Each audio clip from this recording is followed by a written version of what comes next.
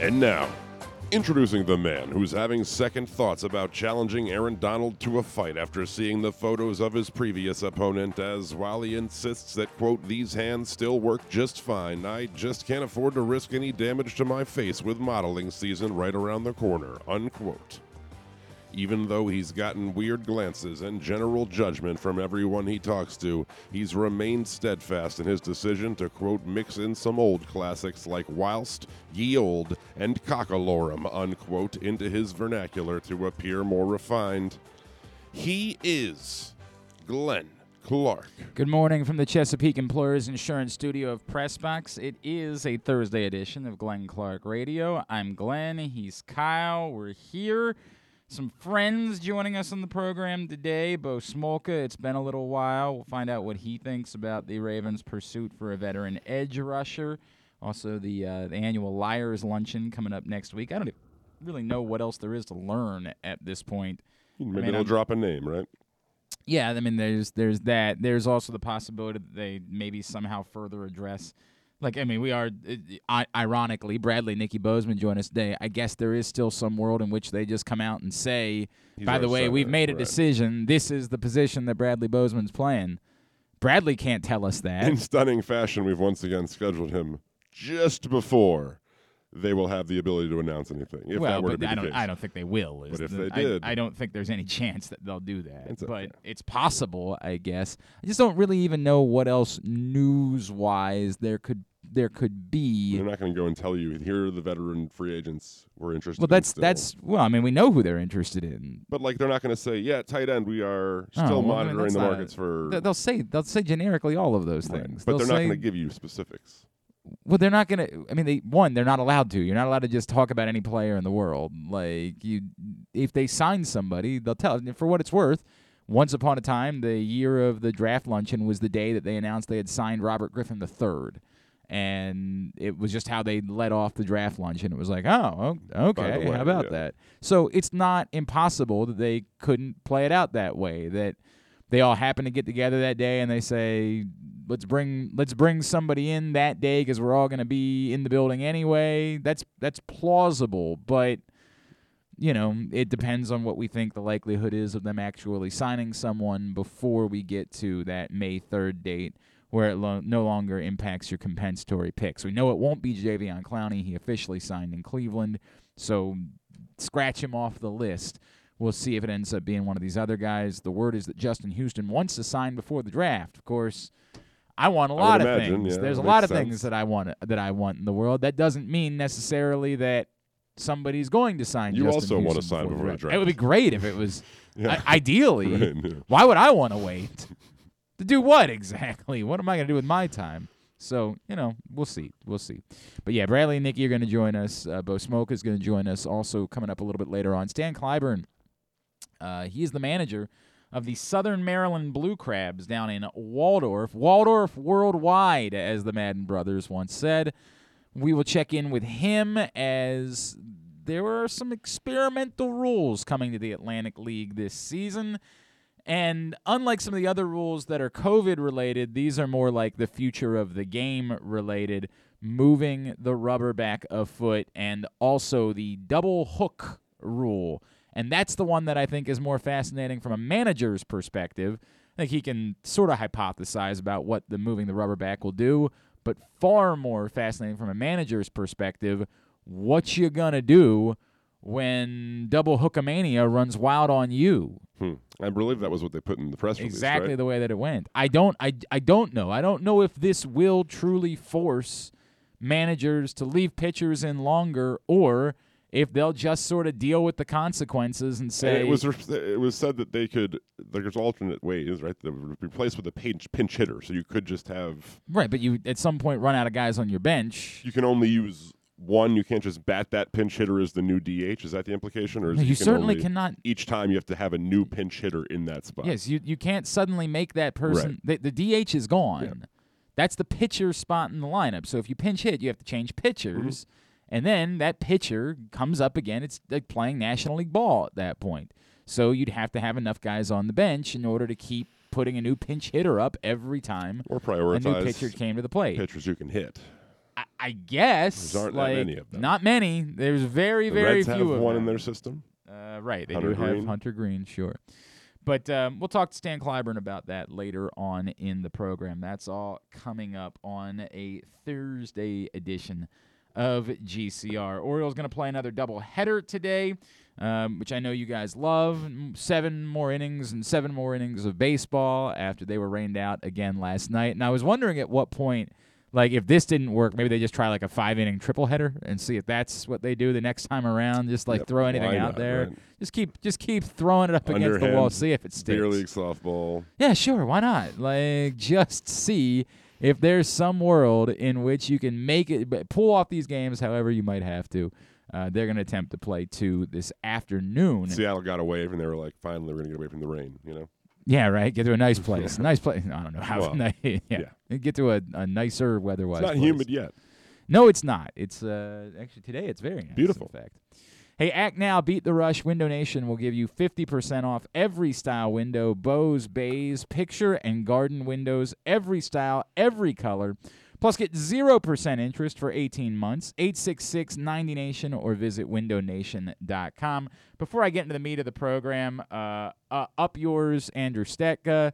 There was 1,000% sexual tension between Tony Agreed. Stark and Aunt May in Civil War, and with Pepper Potts literally not being in the movie, and Gwyneth Paltrow making some pretty serious comments about the idea that she didn't think she was coming back at the time, everyone on the planet assumed they were going a direction of Tony Stark and Aunt May what are you going to getting choose? together. Marvel or Goop, right? Like, there's... It's a great question, right? Like, got I mean, a brand. by the way, they're both quite successful. I know, right? That's I can't even conceptualize there's the Goop. there's a candle that smells like. Yeah, I get that, and I don't really discuss it. Does It's one of not- those things does- that I I have just no leave- idea why that's a thing that exists. Leave in its own niche. No idea And, like, why that thing exists, but good if you can pull it off. Good for you. I don't know. I'm not going to think too hard about it. But Now we 1,000. I said Marissa Tomei to start. You brought up Aunt May. for Well, what it's because she is Aunt May. worth. But she's Marissa Tomei. It's fine. She's Aunt May. She's Marissa Aunt May. Tomei. She's Aunt May. By the way, I thought it went the other way. I thought No. I said Marissa Tomei specifically.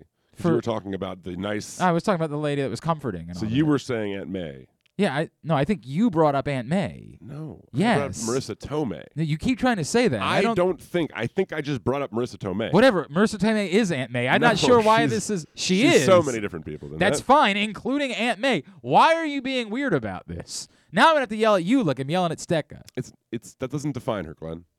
Who said it defines her? You. When did that ever come up? You just insist on only Weirdo. calling her Aunt May. Jesus. I will defend her What the hell honor. is going Because on? maybe if she hears it, then she'll be like, "That's a good guy," and then maybe I don't maybe know. we have a I future don't- together. I George don't- Costanza, I don't if know. you will. I don't know what just happened here, but I know I have a headache because of I it. will stick I up have for no Marissa Tomei. idea what just happened You're here, welcome. but it gives me a damn headache. It's not the first time. Now, Stetka was right. We definitely Oh, we botched did the other, John yeah. Favreau. 1,000% Uh-huh. botched that. Well, Now, that was led by you, and I didn't bother to. I just was going it along felt with wrong. it. Like I said on Twitter, it felt wrong when it came Yeah. out. I was like, I started thinking about it for a second, but then I was like, well, Glenn didn't immediately Oh, I was just raise an I was eyebrow. trying to move or- on. This is the part of the program that wasn't worth. This is what we're doing right now, where we're spending way too much time on the wrong part of the show. No.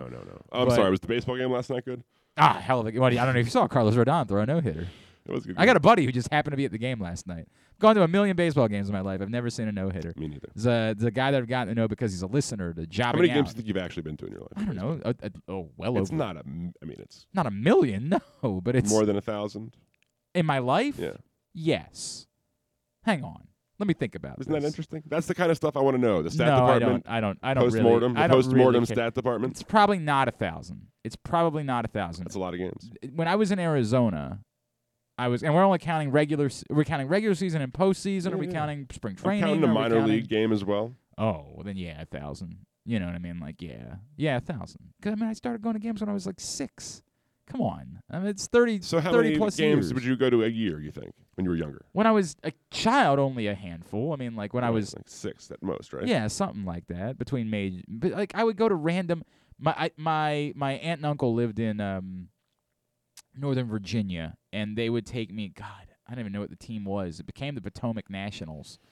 But I don't even remember what. I think the Yankees Oh, no. were the affiliate at the They time. probably shouldn't allow that. And they would take me to those Unless they're games. sabotaging. That would be a good Yeah, bit. that would be a hell of a Yeah. bit, wouldn't it? So I went to those.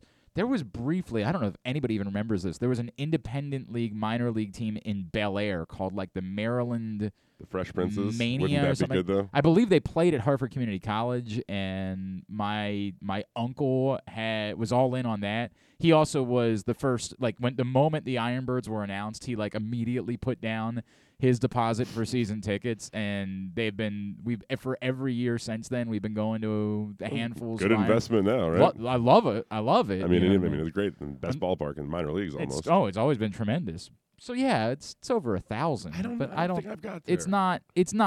It's not much more than that. It's either over or right around 1,000 Fair in enough. my life that I've been to. Especially when I was in Arizona, I was going to every Diamondbacks game because I was kind of covering the How many has Diamondbacks Patrick at that point. Stevens been to, do you think? Oh, Jesus Christ. It's a number that can't be measured. Cannot be measured.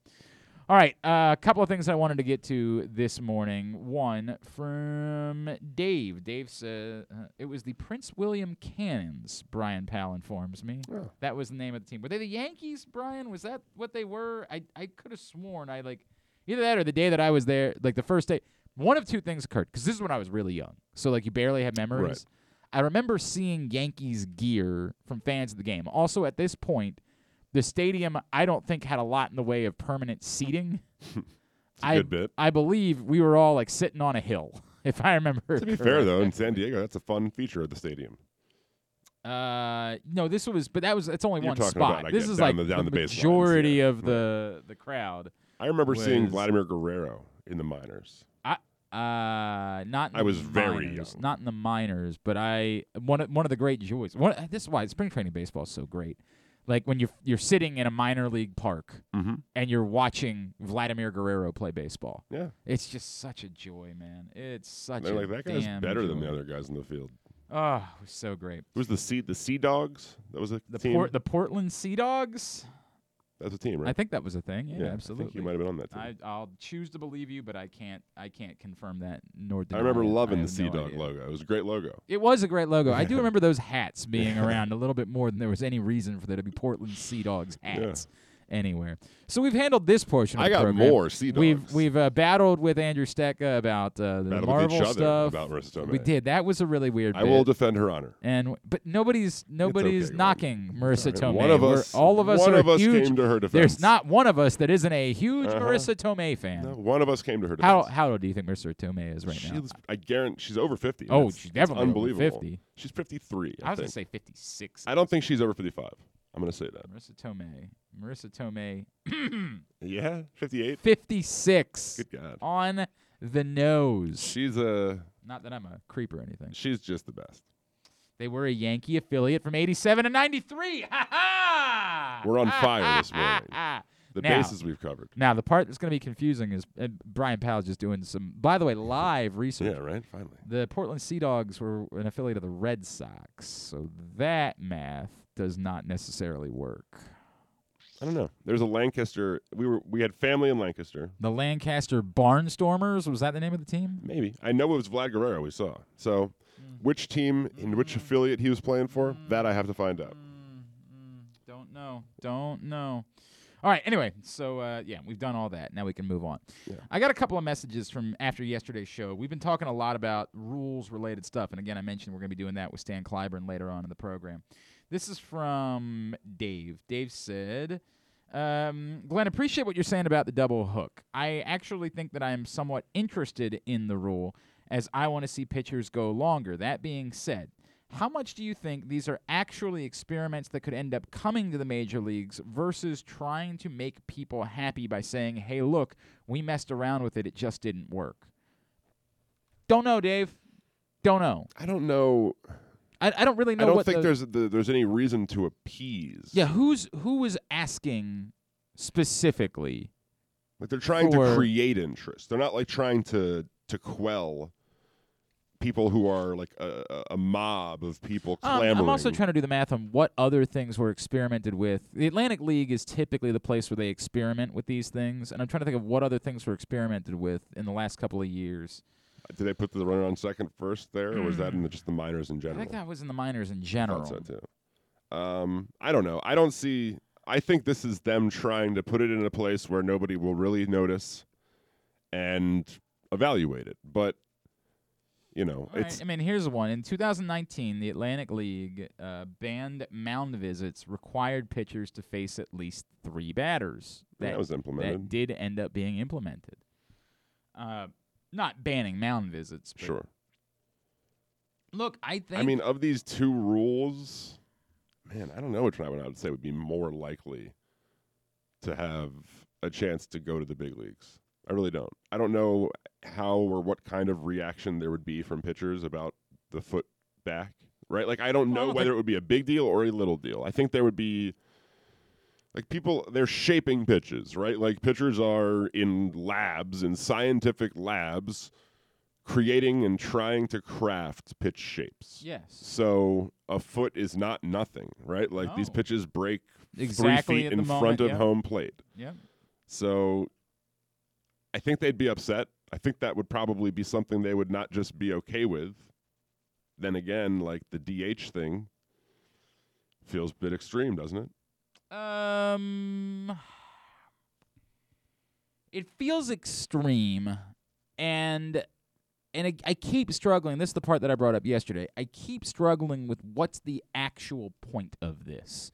Because, as I said, if the point is to try to split the baby in half and appease both National League people and American League people, get the entire F out of here with that.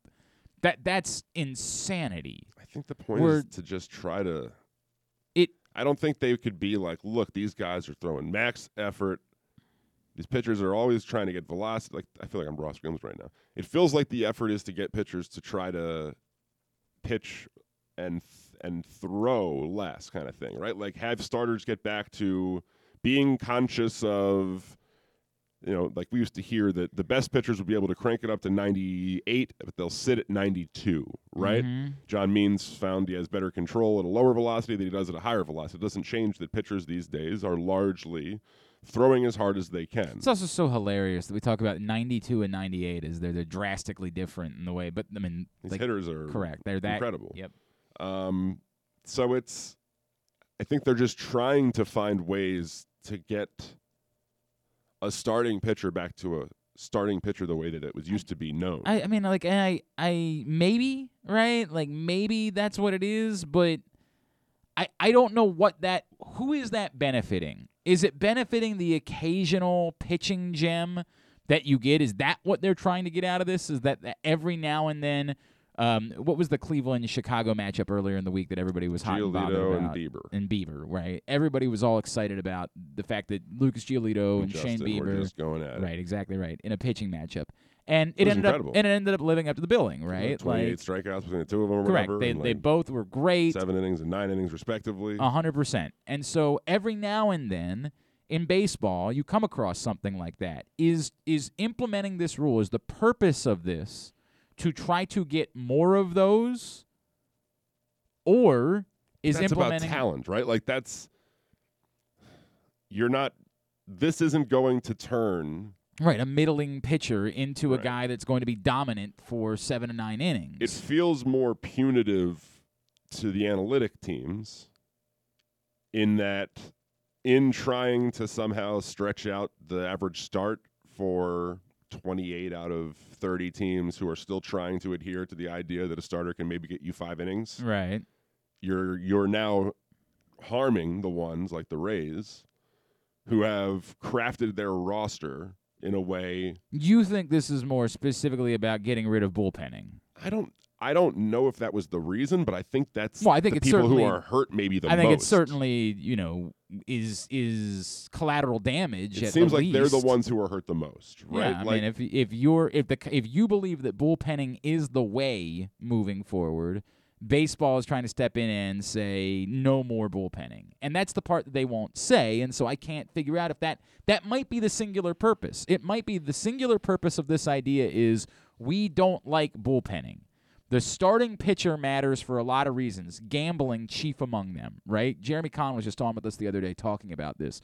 When you bet baseball, what you're really betting is the starting pitcher matchup. And so baseball, identifying that gambling is the lifeblood of sports at this point, might say, we need starting pitchers again. This is bad for us and our revenue and what we can make from these gambling companies. And the gambling companies say, you need to have starting pitchers. One of the biggest problems we have right now is too many teams are bullpenning. And we don't really know who's pitching, and so people don't want to bet on it. So we need starting pitchers. And baseball might say, well, how do we force teams to get away from bullpenning? And what can we put out there without outright saying it, without coming out and saying, we're going to force you to get away from bullpenning? Because we want to adhere to gambling, which baseball feels as though they can't say. Sure. So what can we do that essentially takes care of that without us saying that's what we're doing? Well, we'll come up with this sort of cockamamie scheme where we'll call it a double hook, and we'll force teams to have pitchers stay in games a little bit longer.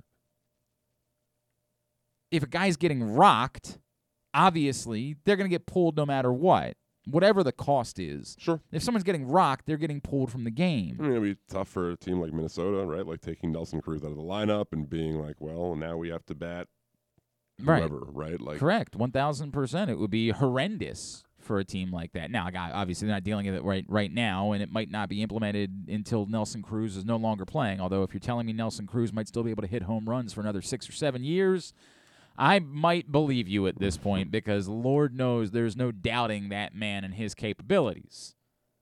I don't know I don't know if that's the specific target of this. And they're being so vague in what they're describing the purpose of this rule to be that it's totally plausible that it's just specifically about ending bullpenning, about saying every team's got to have 5 starting pitchers.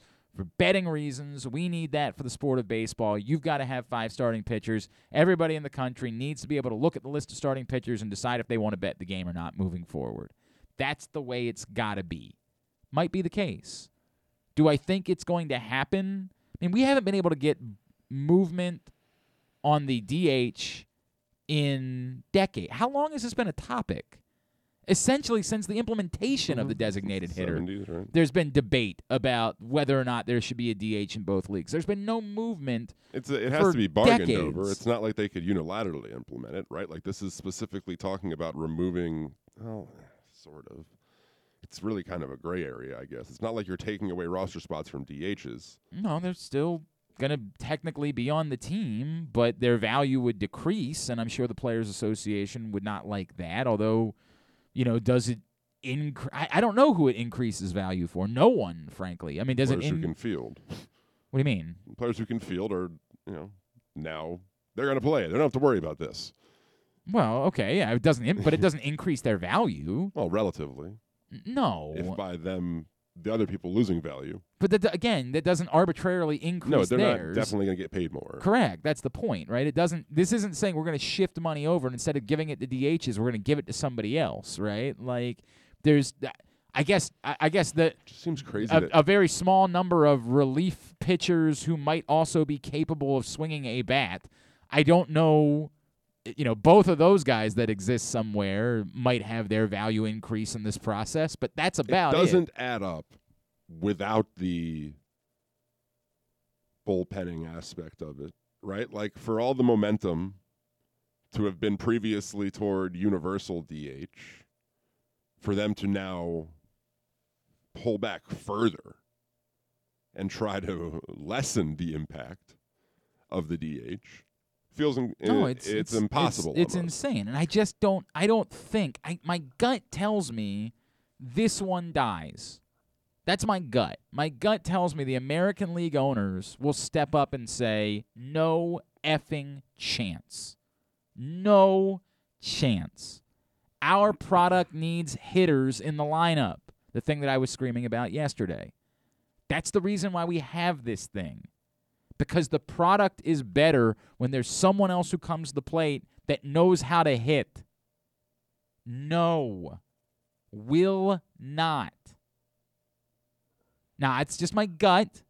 It might be that this ends up being a situation where at the top, baseball makes it very clear, and they collude to make sure it happens and says, no matter what you think is best for the product, we're telling you what's best for baseball moving forward. We're telling you that as a sport, we are better off doing this. I mean, it would clearly have more of an impact than moving the mound back 1 foot. I mean, as much as we I can think- measure, right? Like, we can't say I mean, it for- would have a bigger game-to-game. I mean, they would create strategically. exactly right. Right. I don't know what the impact. There's no way to measure it. And again, we're going to talk more about this with Stan Clyburn. I don't know what the strategy. It might very well be that this will be the type of thing that we think creates sort of dramatic decisions. Look, some teams absolutely still will never bunt in extra innings with a runner on second base. We'll just say we're not doing it. We will never be that team that bunts. We talked all and all about how much more strategy this would create in extra innings, and some teams have just said, nope, no strategy at all. We send 3 hitters to the plate. If one of them gets a base hit, great. If not, that's the way it goes. We have not seen a lot of people talked about the idea that maybe you intentionally walk the first batter to line up a double play. After that, we really haven't seen any of that since this rule was implemented. I mean, I don't think we've seen one example of a team. I mean, I'm sure there's one. I have not seen personally, right. and I'm not trying to pretend like I watch every game every night. I watch like 94%. Yeah, that's good. Right. That's a good percentage for you. Yeah. So, I don't know. But there might be managers who just say, no, the hell with it. I'm not changing my strategy at all. If we get to the point that we lose our DH, we'll go from there. But I'm not going to leave my pitcher in any longer than I would have otherwise over this thing. We'll find out. We'll talk more about that with Stan Clyburn. Today's show is also brought to you by Glory Days Grill. Celebrating their 25th anniversary this year, Glory Days Grill has great food and good sports. Sports-themed family restaurant with restaurants across Virginia, Maryland, North Carolina, West Virginia, Florida, and Georgia. Watch your favorite games or entertainment on a ton of TVs, including cartoons for the kids, and each table has its own wireless speakers, so you can tune in to whatever TV you're watching at your neighborhood Glory Days Grill. And don't forget to try some of the wonderful menu options like the New York strip steak, the smoky thigh wings, the double bacon and cheddar burger, the strip steak sandwich, barbecue chicken bowl with ancient grains, their silver anniversary turtle cheesecake, and the silver anniversary IPA, all available right now. Find out more at glorydaysgrill.com. I've got to the bottom of the Vladimir Guerrero thing. It's not worth this, but sure, why not? The Portland Sea Dogs were in the Eastern League with the Harrisburg Senators, so we were in Harrisburg to see the game. So there you go. From Dan. Dan says, Glenn, is it weird that mock drafts don't seem to be acquiescing in any way? Acquiescing? I like it. It don't seem to be without looking at it, and I think I can. ACQUIESCING. I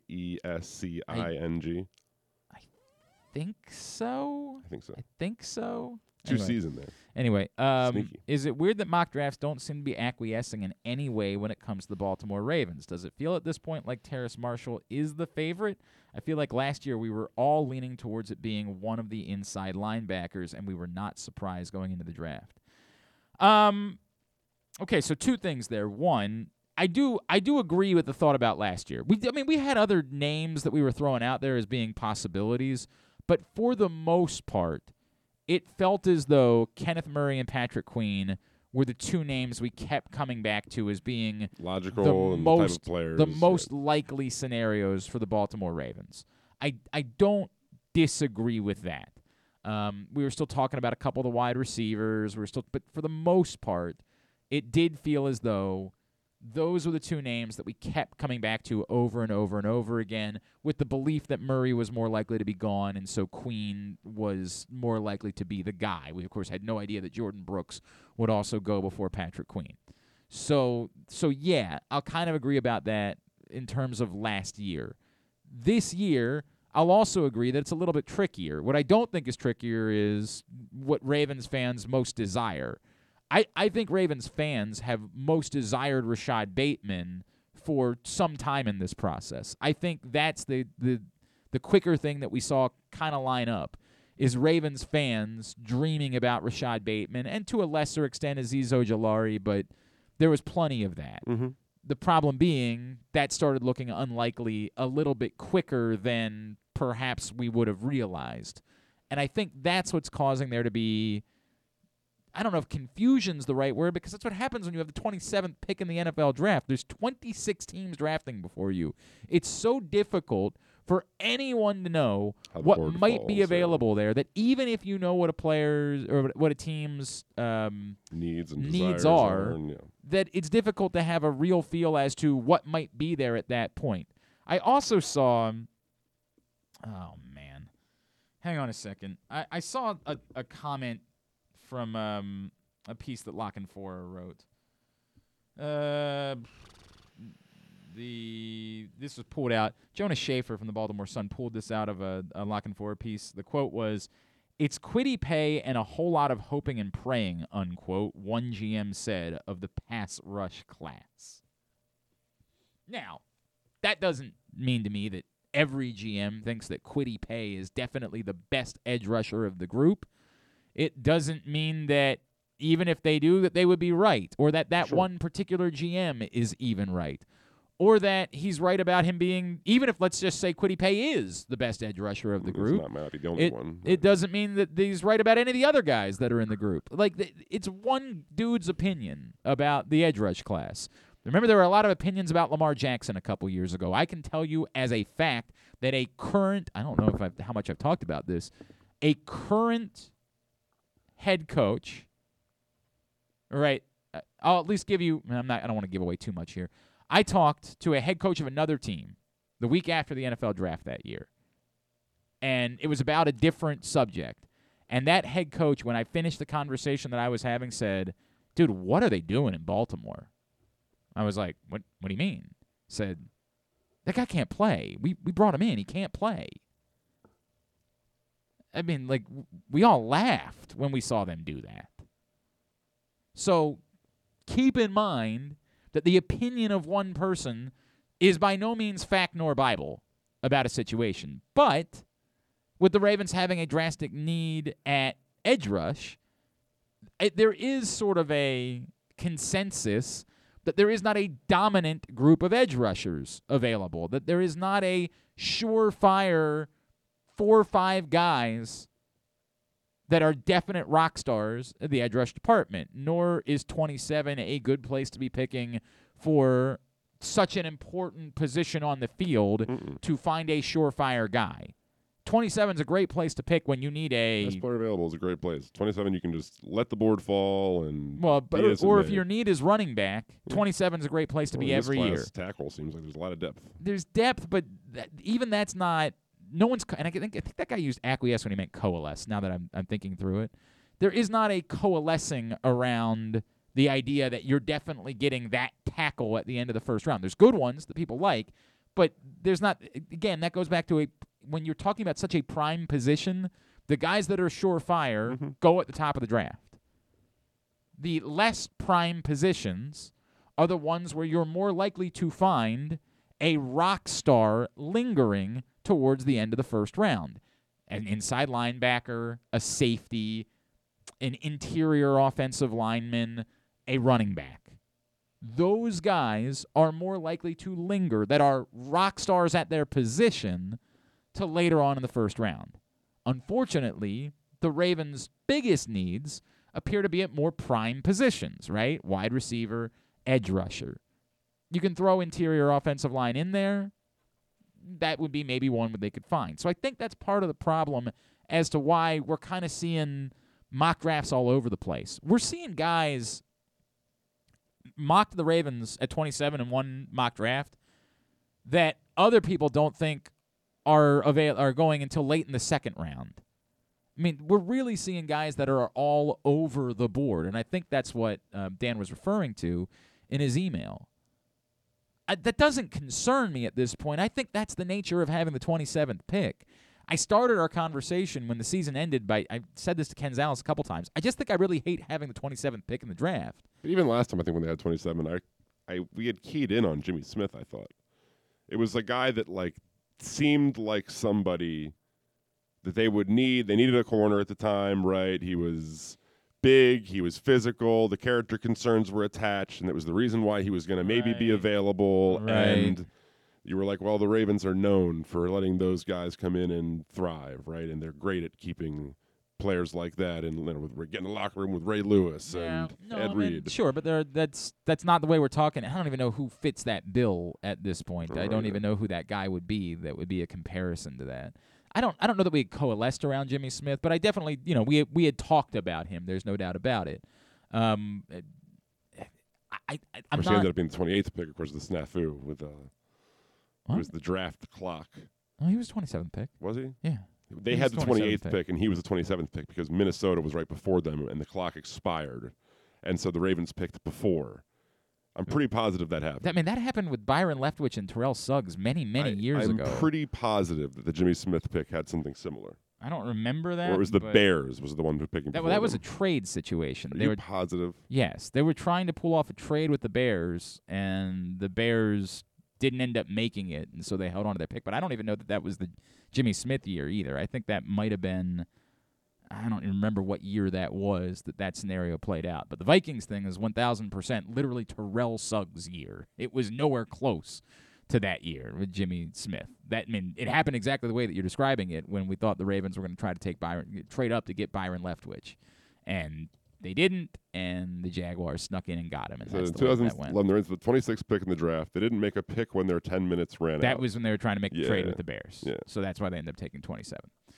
All right, so that's my gut about why this is all playing out. I don't know what it means. I don't think it means a lot. I had somebody, I guess somebody wrote about the possibility, and I apologize for not knowing who this was, that something was written about the possibility that they package Orlando Brown to try to move up in the first round and get a rock star type of player instead of just what's left sitting at 27. There's been a lot of talk about acquiring another pick with Orlando Brown, but somebody threw out the idea of what if the idea with Orlando Brown is instead that you use him and your 27th pick to move up significantly in the first round and go get like maybe one of the top wide receivers. If, say, a Jalen Waddle is lingering to around 10, could you end up moving there? It's a hell of a price to pay to give up both Orlando Brown and your first-round pick, but it's intriguing. If you can get special, I'm not unwilling to listen. I don't know enough about Waddle. I haven't spent any time working on those guys because there's no world in which Pitts, then I'm okay with it, right?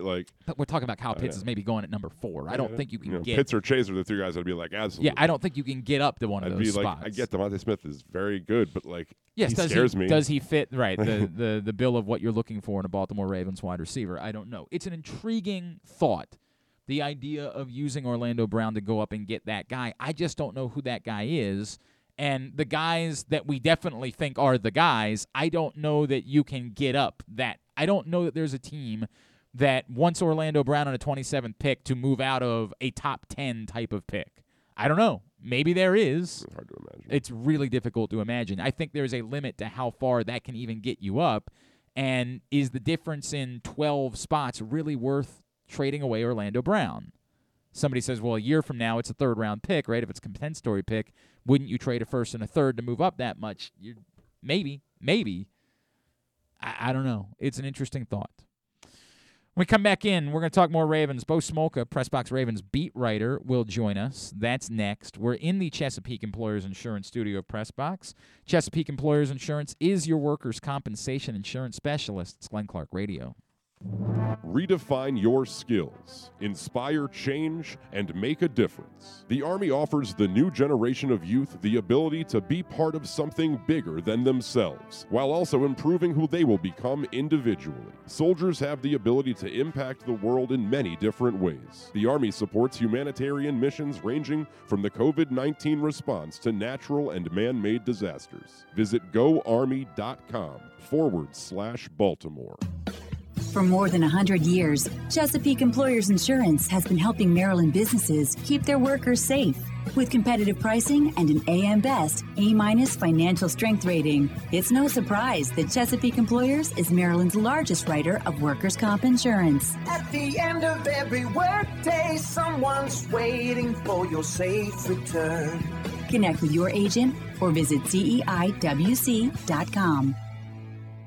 The Toyota Tacoma comes in a wide range of models and trim lines. You can choose the perfect Toyota to reflect your unique personality and driving habits. Check out buyatoyota.com for deals on new Tacomas from your local Toyota dealer today. The journey begins on remote mountain farms and plantations in the lush tropical regions of countries like Colombia and Brazil, where the best coffee beans are grown. The beans are harvested by hand, carefully sorted, bagged, shipped, and finally roasted. And the journey ends as your cup of rich, flavorful Royal Farms coffee, the freshest and best coffee in the world. Real fresh, real fast. Royal Farms. Hi, it's Glenn Clark for Window Nation. The weather is warming up. The days are longer. Do your windows open to let the fresh spring air in? Are they old, cracked, and outdated? The spring rush is on for home improvement projects. One great way to improve the look, feel, and value of your home is with new windows. Act now, beat the rush, and Window Nation will give you 50% off every style window. Bows, bays, picture and garden windows, every style, every color, plus get 0% interest for 18 months. 866-90-NATION or visit windownation.com. The latest edition of Press Box is available now. On the cover, Luke Jackson profiles top Orioles pitcher John Means, and the role new pitching coach Chris Holt has taken with Means and the entire organization. Inside, Matt Kremnitzer reflects on Nick Markakis' career, and Bo Smolka looks at what to expect from the Ravens 2020 draft class in their second season. Press Box is available for free at over 500 area locations, including 60 Royal Farm stores. And you can always find the entire edition, as well as the best daily coverage of the Orioles, Ravens, and Terps at PressBoxOnline.com.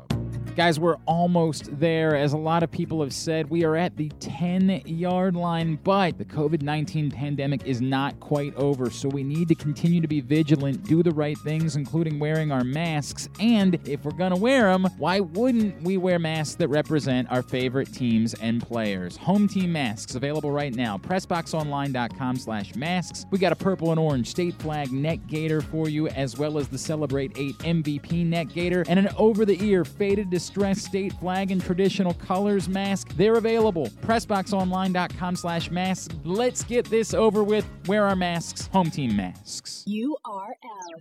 You are listening to Glenn Clark Radio at glennclarkradio.com. Hour number one of the program also brought to you today by C3 American Exteriors. Call C3 right now to get roof and siding repairs for the cost of your home insurance deductible.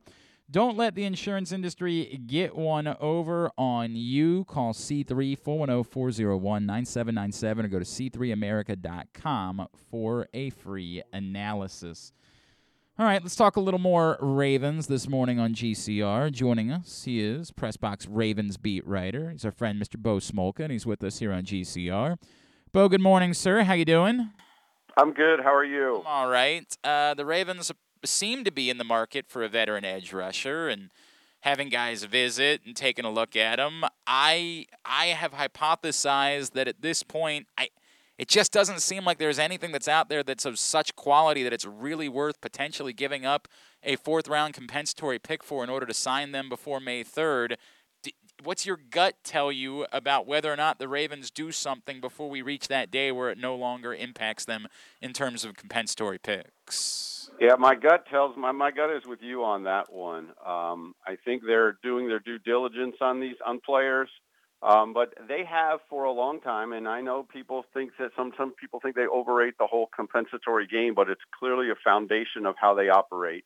And we've seen it several times over the years where they wait until after that deadline date to make a signing of a free agent that otherwise would factor in the compensatory equation because, as you said, it would cost them a draft pick, and they covet draft picks more than any team in the league.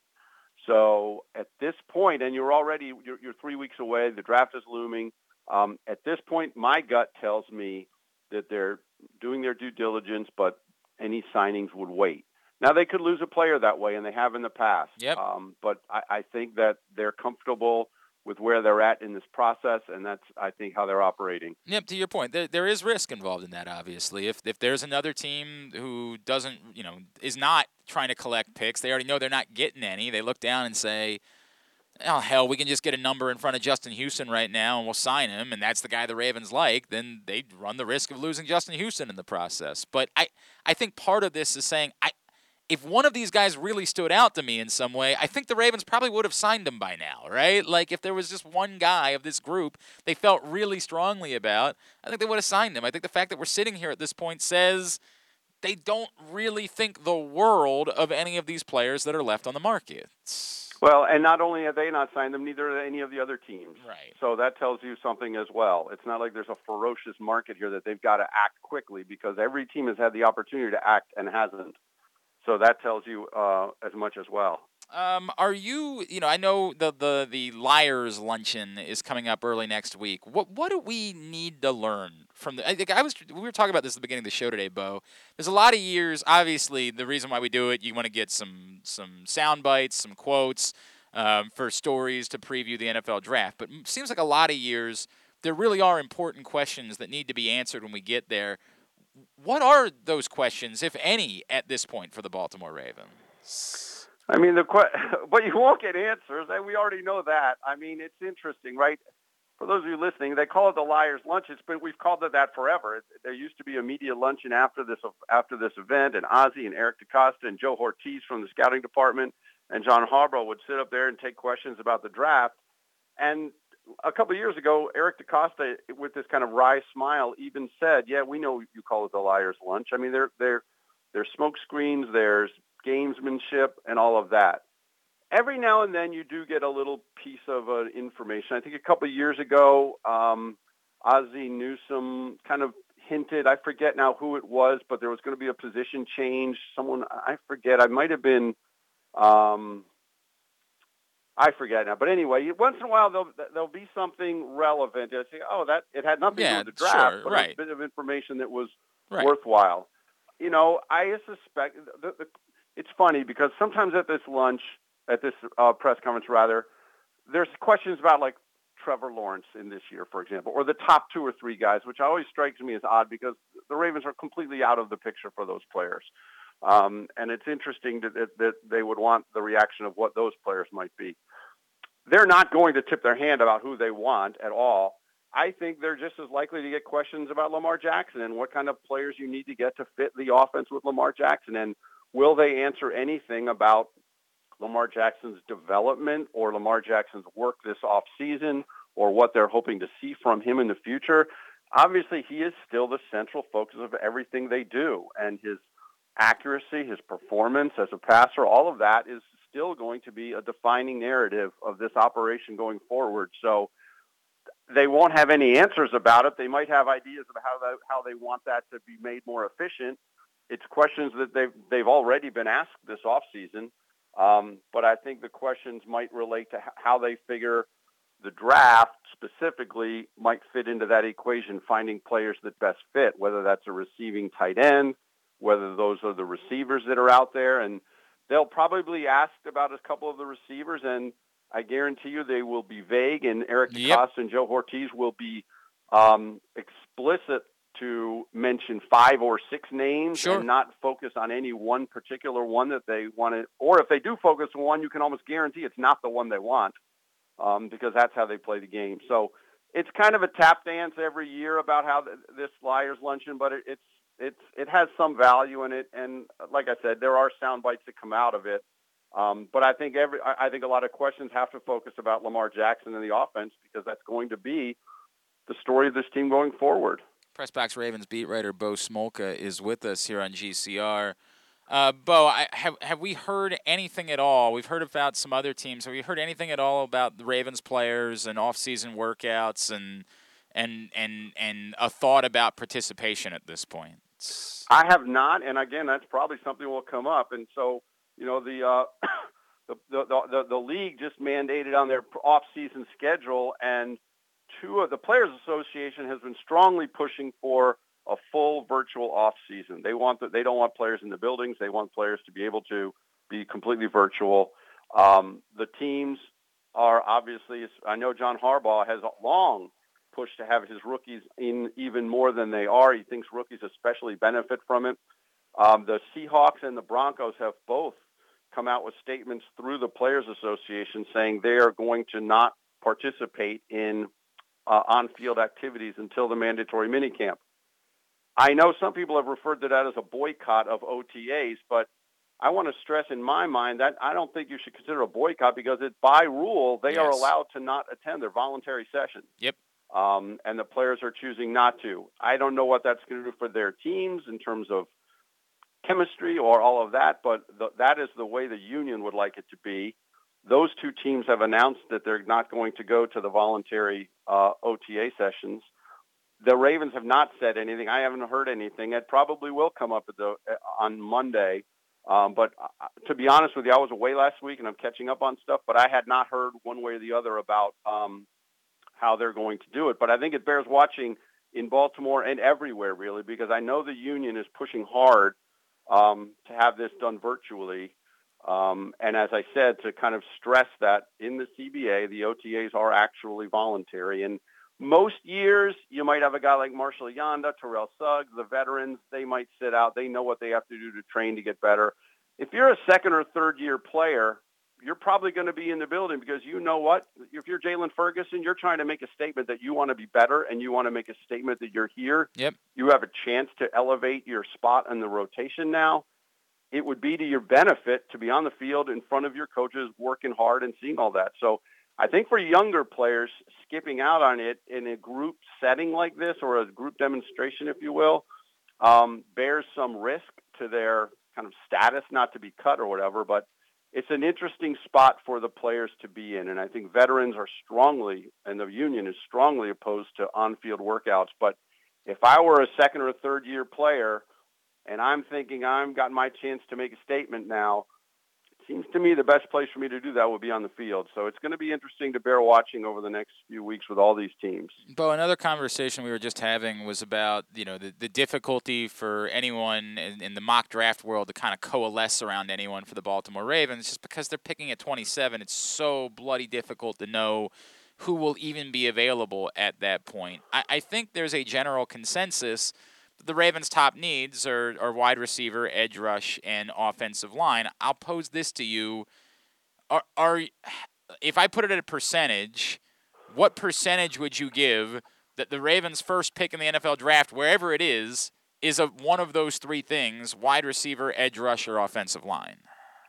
I would put the percentage at probably about 90.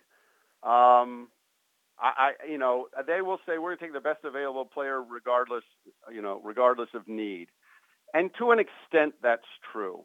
But I think to an extent, the need does bleed into that equation somewhat. It almost has to. Now, if they found a guy at 27, let's say a cornerback, who is suddenly, they look at him, they say, you know what, we had him rated number 8 on our board, and he's sitting there at 27. Yeah, they might do that. And, effectively they did J.K. Dobbins last year in the second round because running back was not a position of need. But they saw J.K. Dobbins as a first-round talent, and he's sitting there available at 55.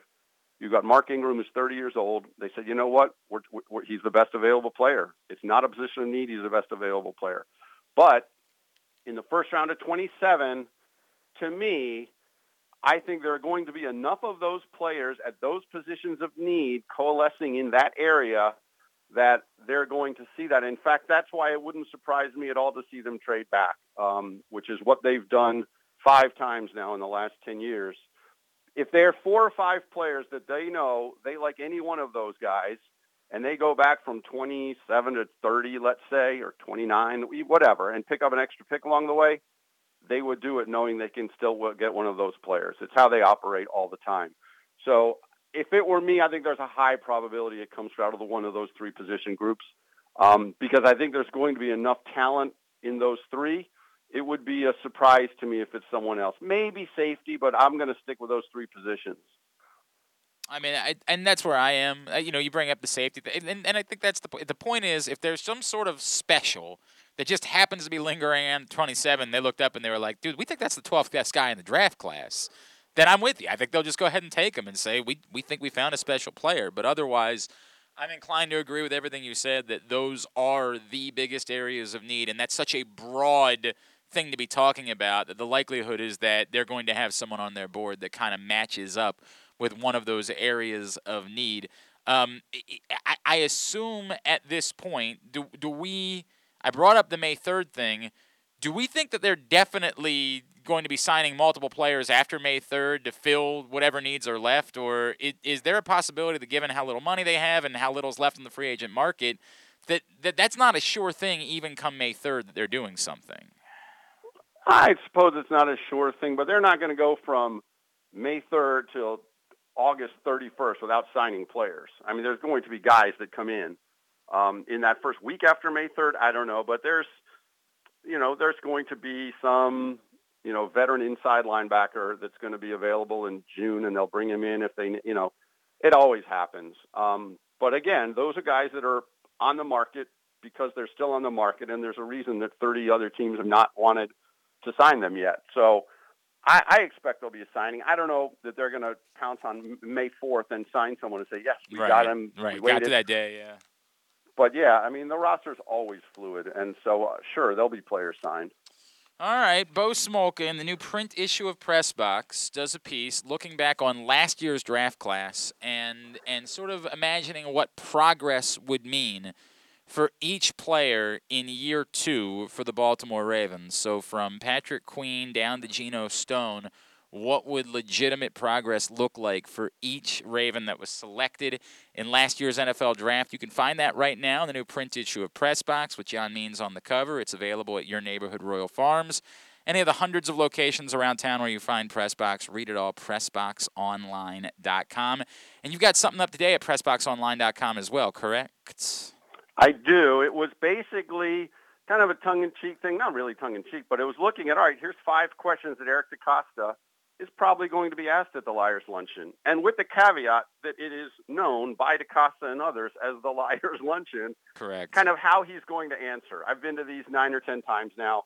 The answers are what they are. They're generally the same. So I kind of looked at a one-sentence answer from what we're going to get from DeCosta and then kind of what the real story is behind it. And one of them is, frankly, do you have an idea who they're going to take?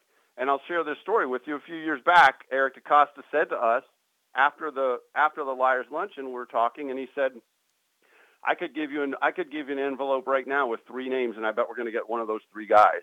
So, of course, we joked and said, all right, will you do that? I said, no, I'm not going to do it. Right, but right. His point was he's got a pretty good idea right now who they're going to get. We talk about that a lot. He knows he's done this long enough to have a pretty good idea who's going to be there when they're picking and who they've identified as the good value at that spot.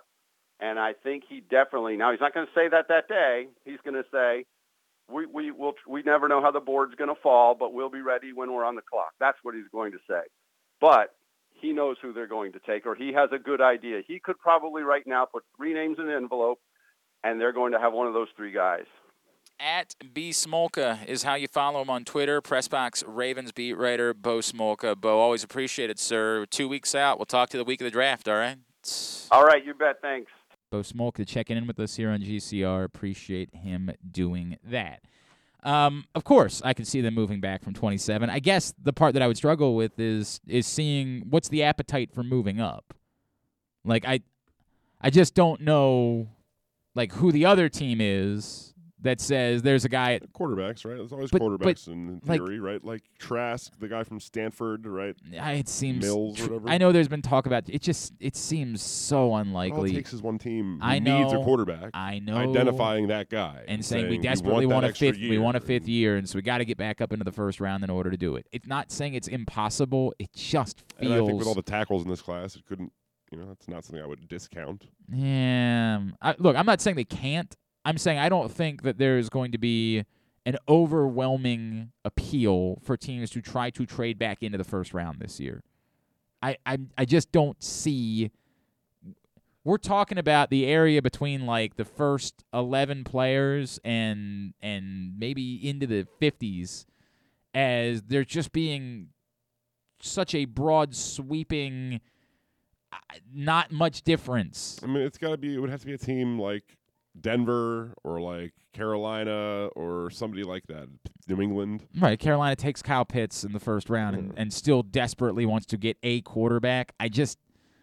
Boy, I know that people are trying to sell the idea that people think that Kyle Trask might be a real quarterback, but that's a tough thing to go that route and say we want to give up assets in order to move back into the first round to get Kyle Trask. That's why I'm saying it would have to be somebody who's only moving up 6 to 10 spots. Yeah, and sure.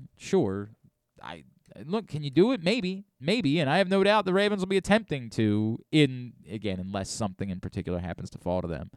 But this is how crazy this year's draft class is. To go back to what we were talking about earlier with the edge rush thing, Charlie Casserly's coming on with us tomorrow, correct? Believe so.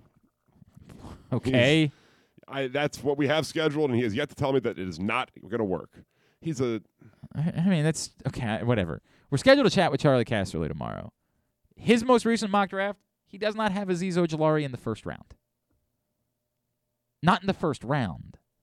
We're talking about a guy that some people are saying, well, there's no way that he gets to 27. Charlie Casserly doesn't have him in the first round of this NFL draft. That's how kind of... Right? Yeah, no, sure. it means nothing. It doesn't... But it means opinions vary greatly. That's exactly what I'm saying. It's all over the place as far as outside of the first handful of players, exactly how good everyone else is. All over the place. All right. We can take a break here, right? Yeah. All right, very good. We'll grab a break. Hour number 1 is in the books. It was also brought to you today by Mobil 1. Mobil 1 full synthetic motor oil helps extend engine life. Visit your local Jiffy Lube service center. Ask for Mobil 1. When we come back in, Bradley and Nikki Bozeman join us. We'll talk to them next. They're doing something. They already do enough good. They're somehow doing more good, which just seems impossible. We'll talk to them about it next. It's Glenn Clark Radio from the Chesapeake Employers Insurance Studio. Glory Days Grill is celebrating their 25th anniversary this month, featuring their 12-ounce silver anniversary New York strip steak, the smoky thigh wings, a double bacon and cheddar burger, the strip steak sandwich, barbecue chicken bowl, and their silver anniversary turtle cheesecake. Toast to 25 more years with Glory Days Grill's silver anniversary IPA, brewed by Virginia-based brewery Devil's Backbone, and take home a commemorative glass. Celebrate by entering any of their 3 contests online. Win a trip to Devil's Backbone Brewing Company, free wings, or lots of other great prizes. Enter online at glorydaysgrill.com/25th anniversary. The 25th anniversary menu is available through June 20th. Come in for great food, good sports, and family fun. C3 American Exteriors is the area's best and most trusted roof and siding specialists. C3 is also an insurance adjuster's worst nightmare and a homeowner's dream come true. With all of the bad weather, chances are you have some roof and siding damage. Call C3 American Exteriors now to get your roof and siding repairs for the cost of your deductible. Don't let the insurance industry get one over on you. C3 guarantees a 48-hour rapid response. Call 401-9797 or go to c3america.com for a free analysis.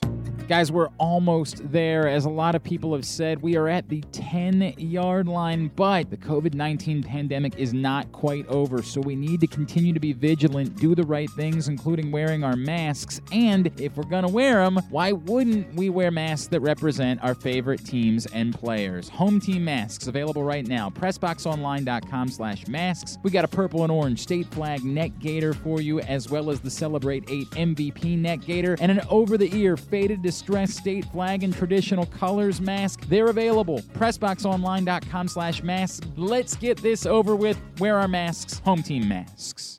Baseball is back in full in 2021, and the Bat Around has got you covered from bell to bell. Hi, I'm Paul Valley, and you can catch me along with my co-host Zach Goodman every Saturday morning from 10 to 12 on the Bat Around right here at Press Box Sports. We'll break down every win, every loss, and everything in between, plus tell you who we take to rake each week as the Orioles look to get back in the hunt and bring competitive baseball back to Baltimore. Catch us at PressBoxOnline.com/theBatAround or at Facebook.com/PressBoxSports. That's the Bat Around every Saturday morning from 10 to 12 right here at Press Box Sports.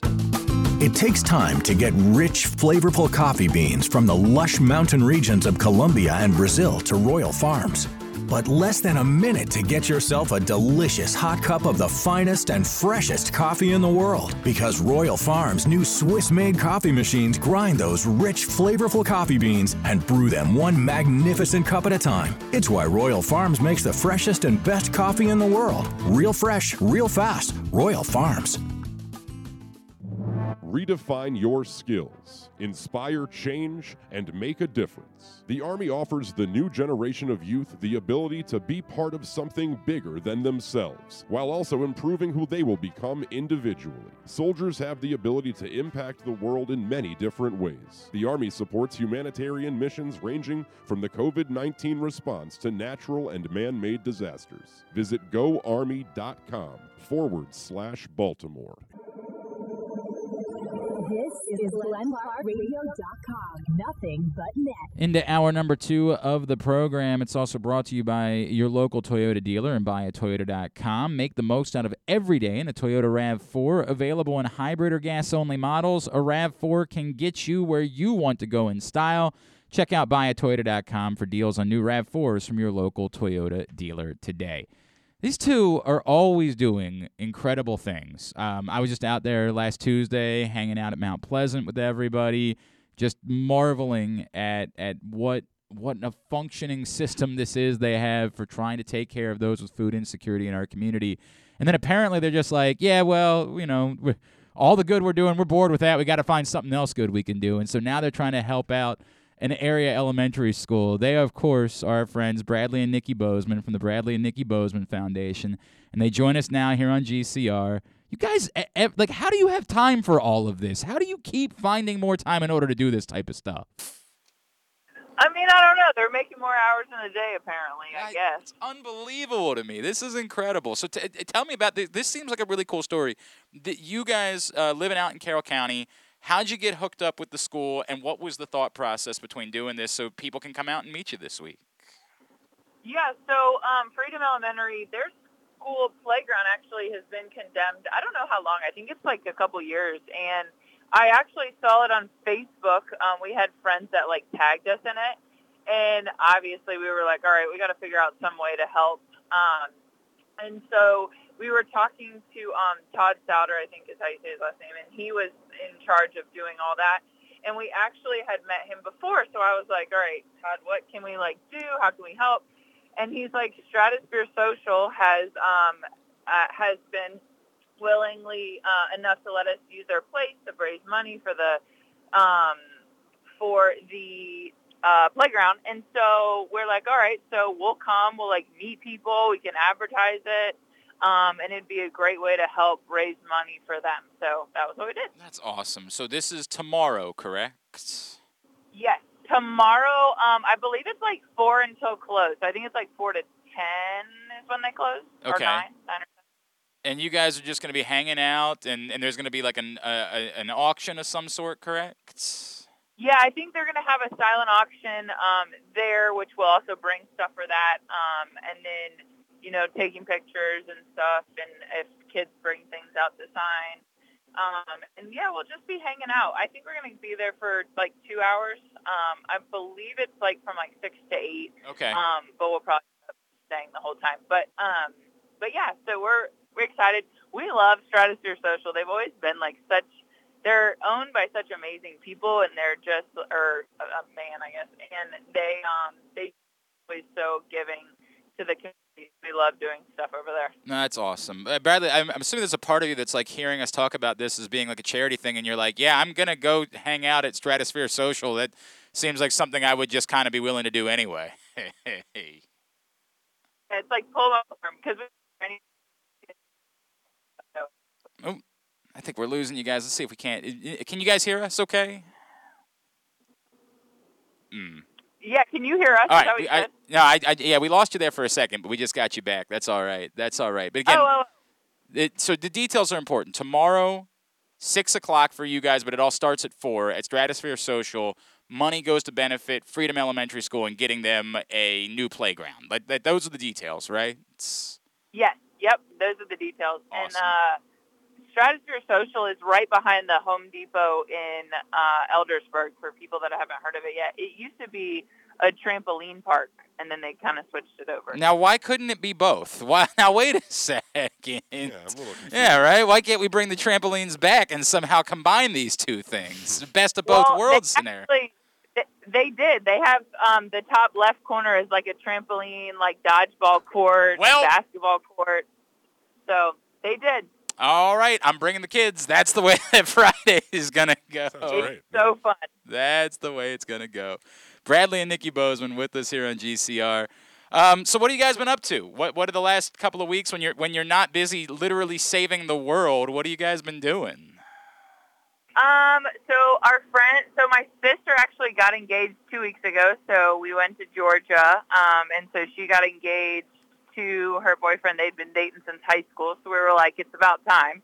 And and then our best friend, so Zach Sealer. I saw used to that. play on Yeah. Yeah, so backstory for people that don't know, when you come in as a rookie pre-COVID, they put you in a hotel room with a guy that you don't know, and it's like just 2 queen beds and a bathroom. Like, it's nothing special. And they put you in a hotel room for 3 months almost together. So it's kind of like sink or swim, and they ended up being like best friends, him and Zach.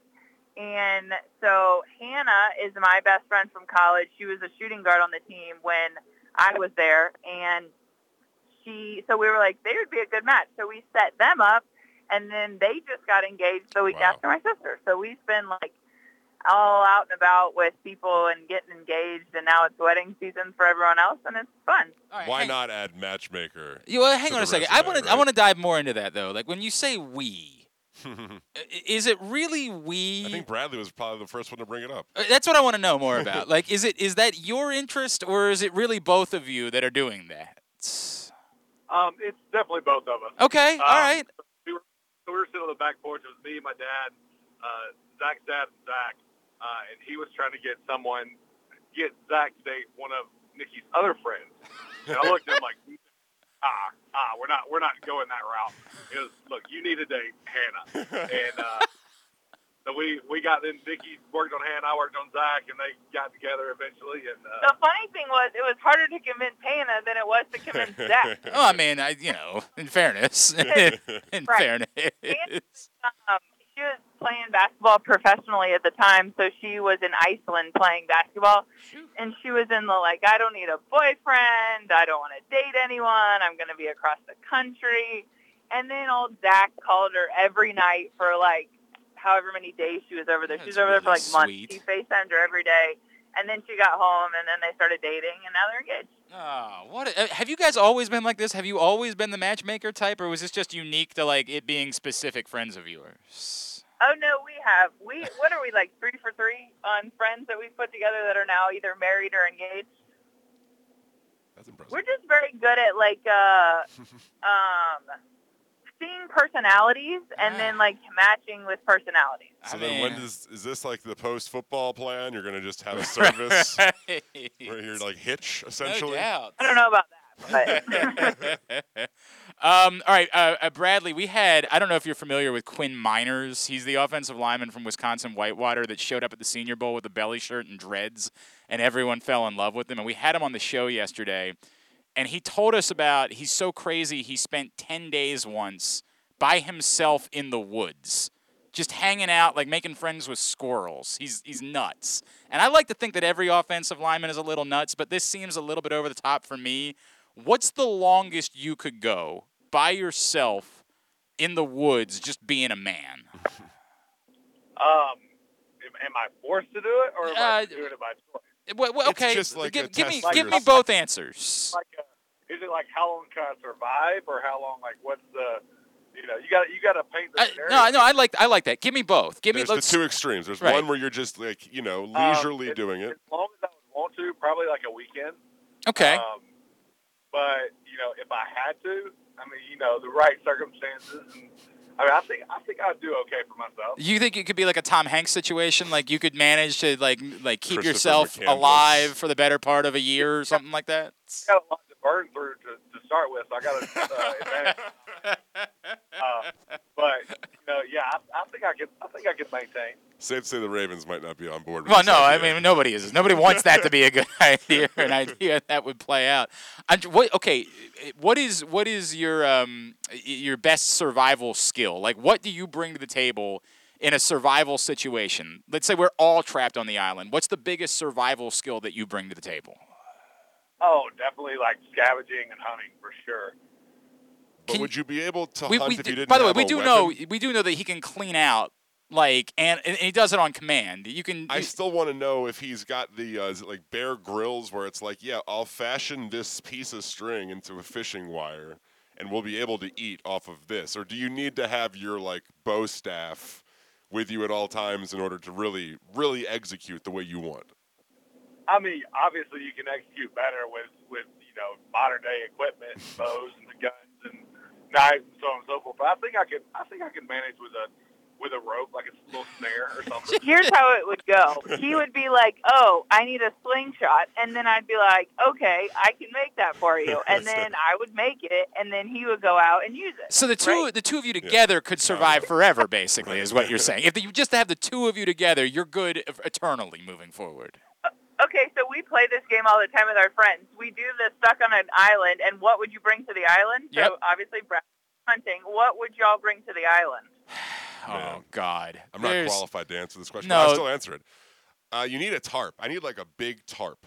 Something like that to just like, you could fashion that into cover Just for your shelter, for your right, shelter, yeah. Right, like, and you have sticks and stuff like that. You can make a nice little house. And it also comes in handy to carry stuff. Because we always, one is the brainiac that figures out everything. One is the strategist. One is the hunter and gatherer. One is, the send help all the time person. And the other one's just, eating coconuts on the beach. By the way, that's the most likely scenario for me, but I do feel as though this is where I'm a leader, right? Like, I don't have any actual appreciable skills. Sure.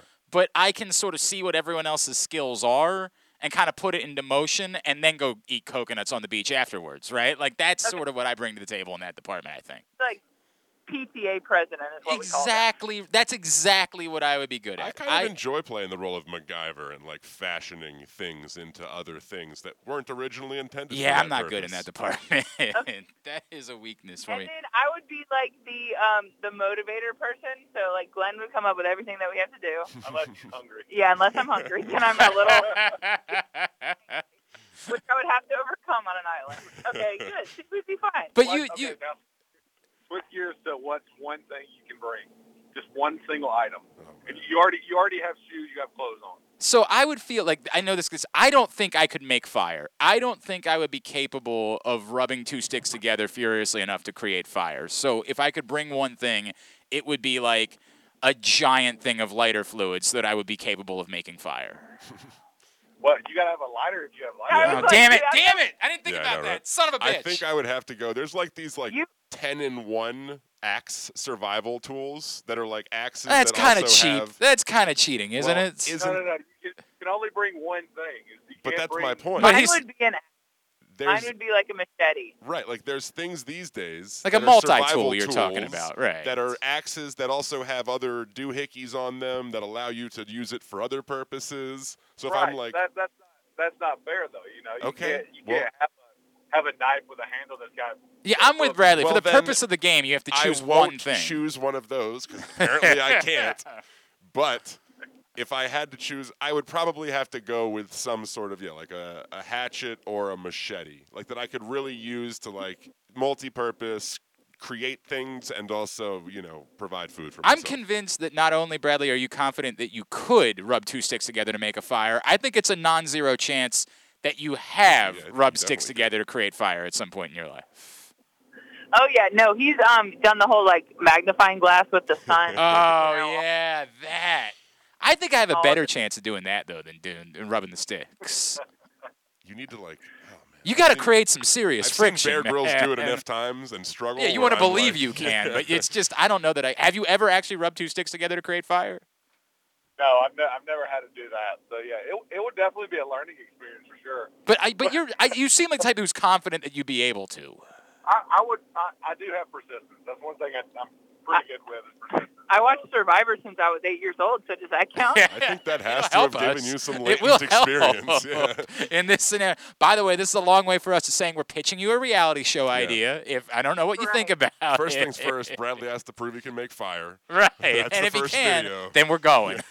That's the way that it works. A lifetime supply of bug spray too, because I don't do good with bug bites. I don't like it, but I think I could live. I think I would get used to that at some point. At some point, I would say this is just our way of living now. And I think we're allowed to be clothed here. This doesn't have to be like a Discovery Bradley said Channel that. situation. Bradley said that. We would have our clothes, right? We'd have the whole deal. I think we'll be all right. Just one set, though. That's it. That's it. That's what you got. You got to survive from there. That's the way it's got to go. Bradley, do you know anything about off-season stuff yet? Like, is it something that it's even on your radar right now, or are you still sort of waiting to hear something? Honestly, we're just kind of waiting to hear something. So, the NFL put out their thing, but it's going club by club. So, yep. Yeah, we'll find out here pretty soon. So, we'll be working out regardless of whether we're in or out or whatever it may be. So we've been preparing already. So, not really focused on that. Just going to continue to work and see what happens with the team wants to do. So. No doubt about that. All right, Bradley Nicky Bozeman again tomorrow, Stratosphere Social, where you can also. I mean, I'm assuming that you guys have done all the trampoline stuff, right? Like, I'm assuming that you guys have gone and gotten in the mix over the years. We actually haven't. So they have, for people that haven't been, I'll just tell you about it because we go about once a week. So they have a trampoline, like, basketball thing. They have a trampoline, like, mosh pit you can jump in. And why would you have not participated with that? Well, it's kind of hard when you're heavy and, like, big to, like, get out of those things. So, risk I'd be willing to take. So they have this big arcade. It's like a mini Dave & Buster's, which is super fun. And they're bringing something new that I don't know if they've told people yet, so I won't say anything about that. But they also have bowling, and they have virtual reality. So it's like a Four Corners thing, and you put on this huge like headset and and you have like a thing that drops down from the ceiling. It's like a gun, and you play zombies and stuff. So that's super fun. And then they have a 9D dome. So you go into the dome, and it's like a 12-seater like roller coaster thing, and they play this huge like 9D like simulation, and there's all these different things you can choose. It's like haunted house and all this other stuff. But the like seat moves, and you go up and down, and it's so cool. So that's also something you can do, which is super fun. Wow. And then if you're an adult and you just want to, watch your kids from afar, there's like a bar on the other side too, so you can get all the things. What a place! I know, right? This place seems amazing. Stratosphere Social. All right, important. What's the stupid game, like the dumb game that would never benefit you in any way, but you happen to be particularly skilled at? Like I will tell you right now. My game is Pop-A-Shot basketball. We did an event with Brandon Williams a couple years ago, and he got his feelings hurt because he was running his mouth, and I wrecked him in Pop-A-Shot basketball. It'll never help me in any way, but every time I just set a new high score every machine I'm on. Are you coming on Friday?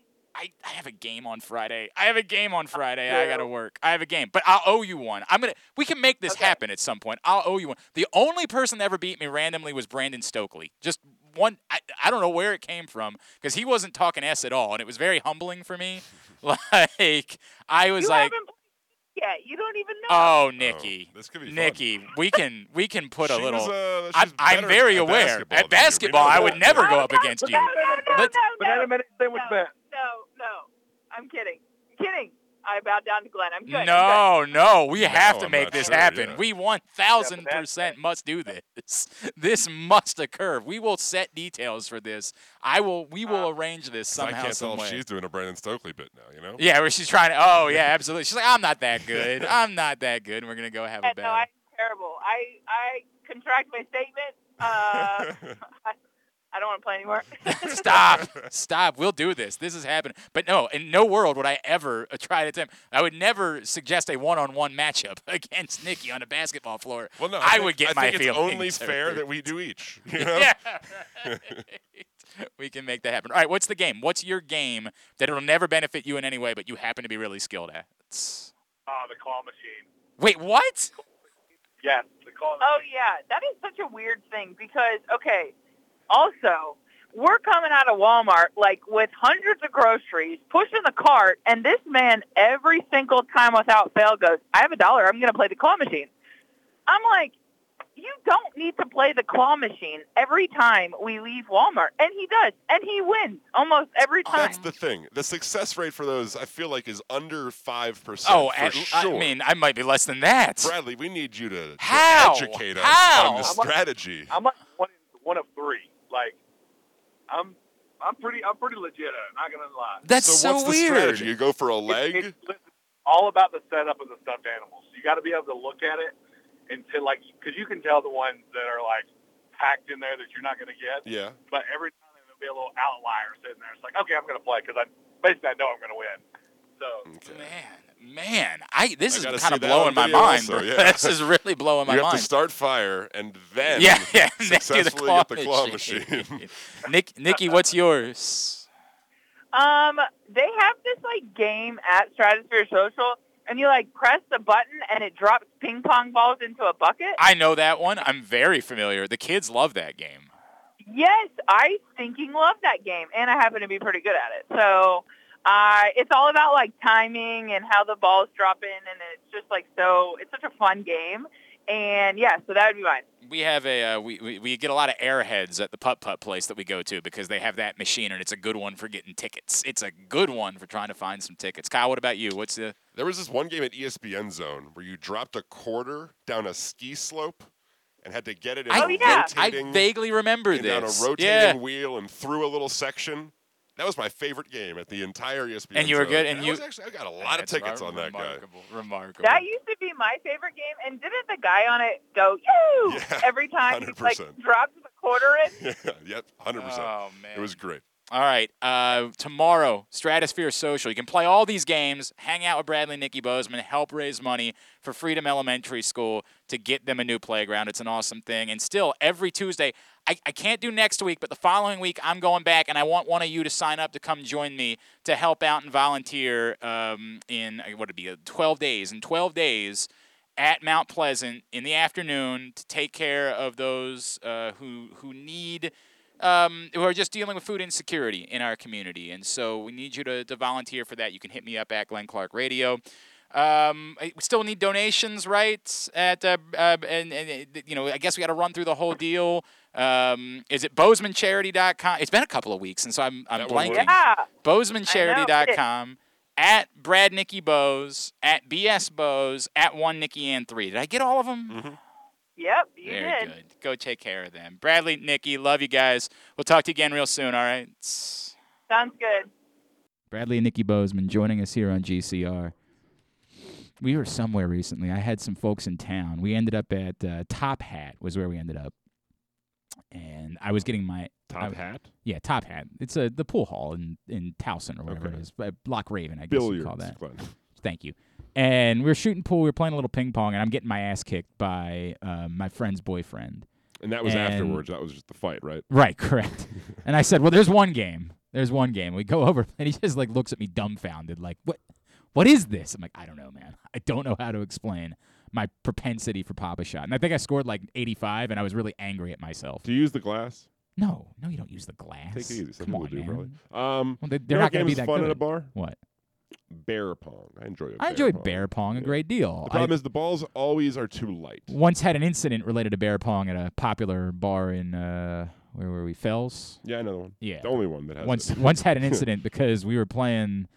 It was things got aggressive. They need higher ceilings there for that. That's my biggest problem. Is you need you need a 10, 12-foot clearance there. When we come back in, we're going to talk about the experimental rules that are coming to the Atlantic League. Stan Clyburn, the manager of the Southern Maryland Blue Crabs, is going to join us, tell us about moving the rubber back, tell us a little bit more about this double hook rule, and is there any actual benefit to it? We'll talk to him about those things. Mobil 1 full synthetic motor oil helps extend engine life. Visit your local Jiffy Lube service center. Ask for Mobil 1. It's Glenn Clark Radio. This is how you get a premium cup of coffee. Better and faster than the drip, drip, drip method. And way better than a large urn of lukewarm coffee made who knows when.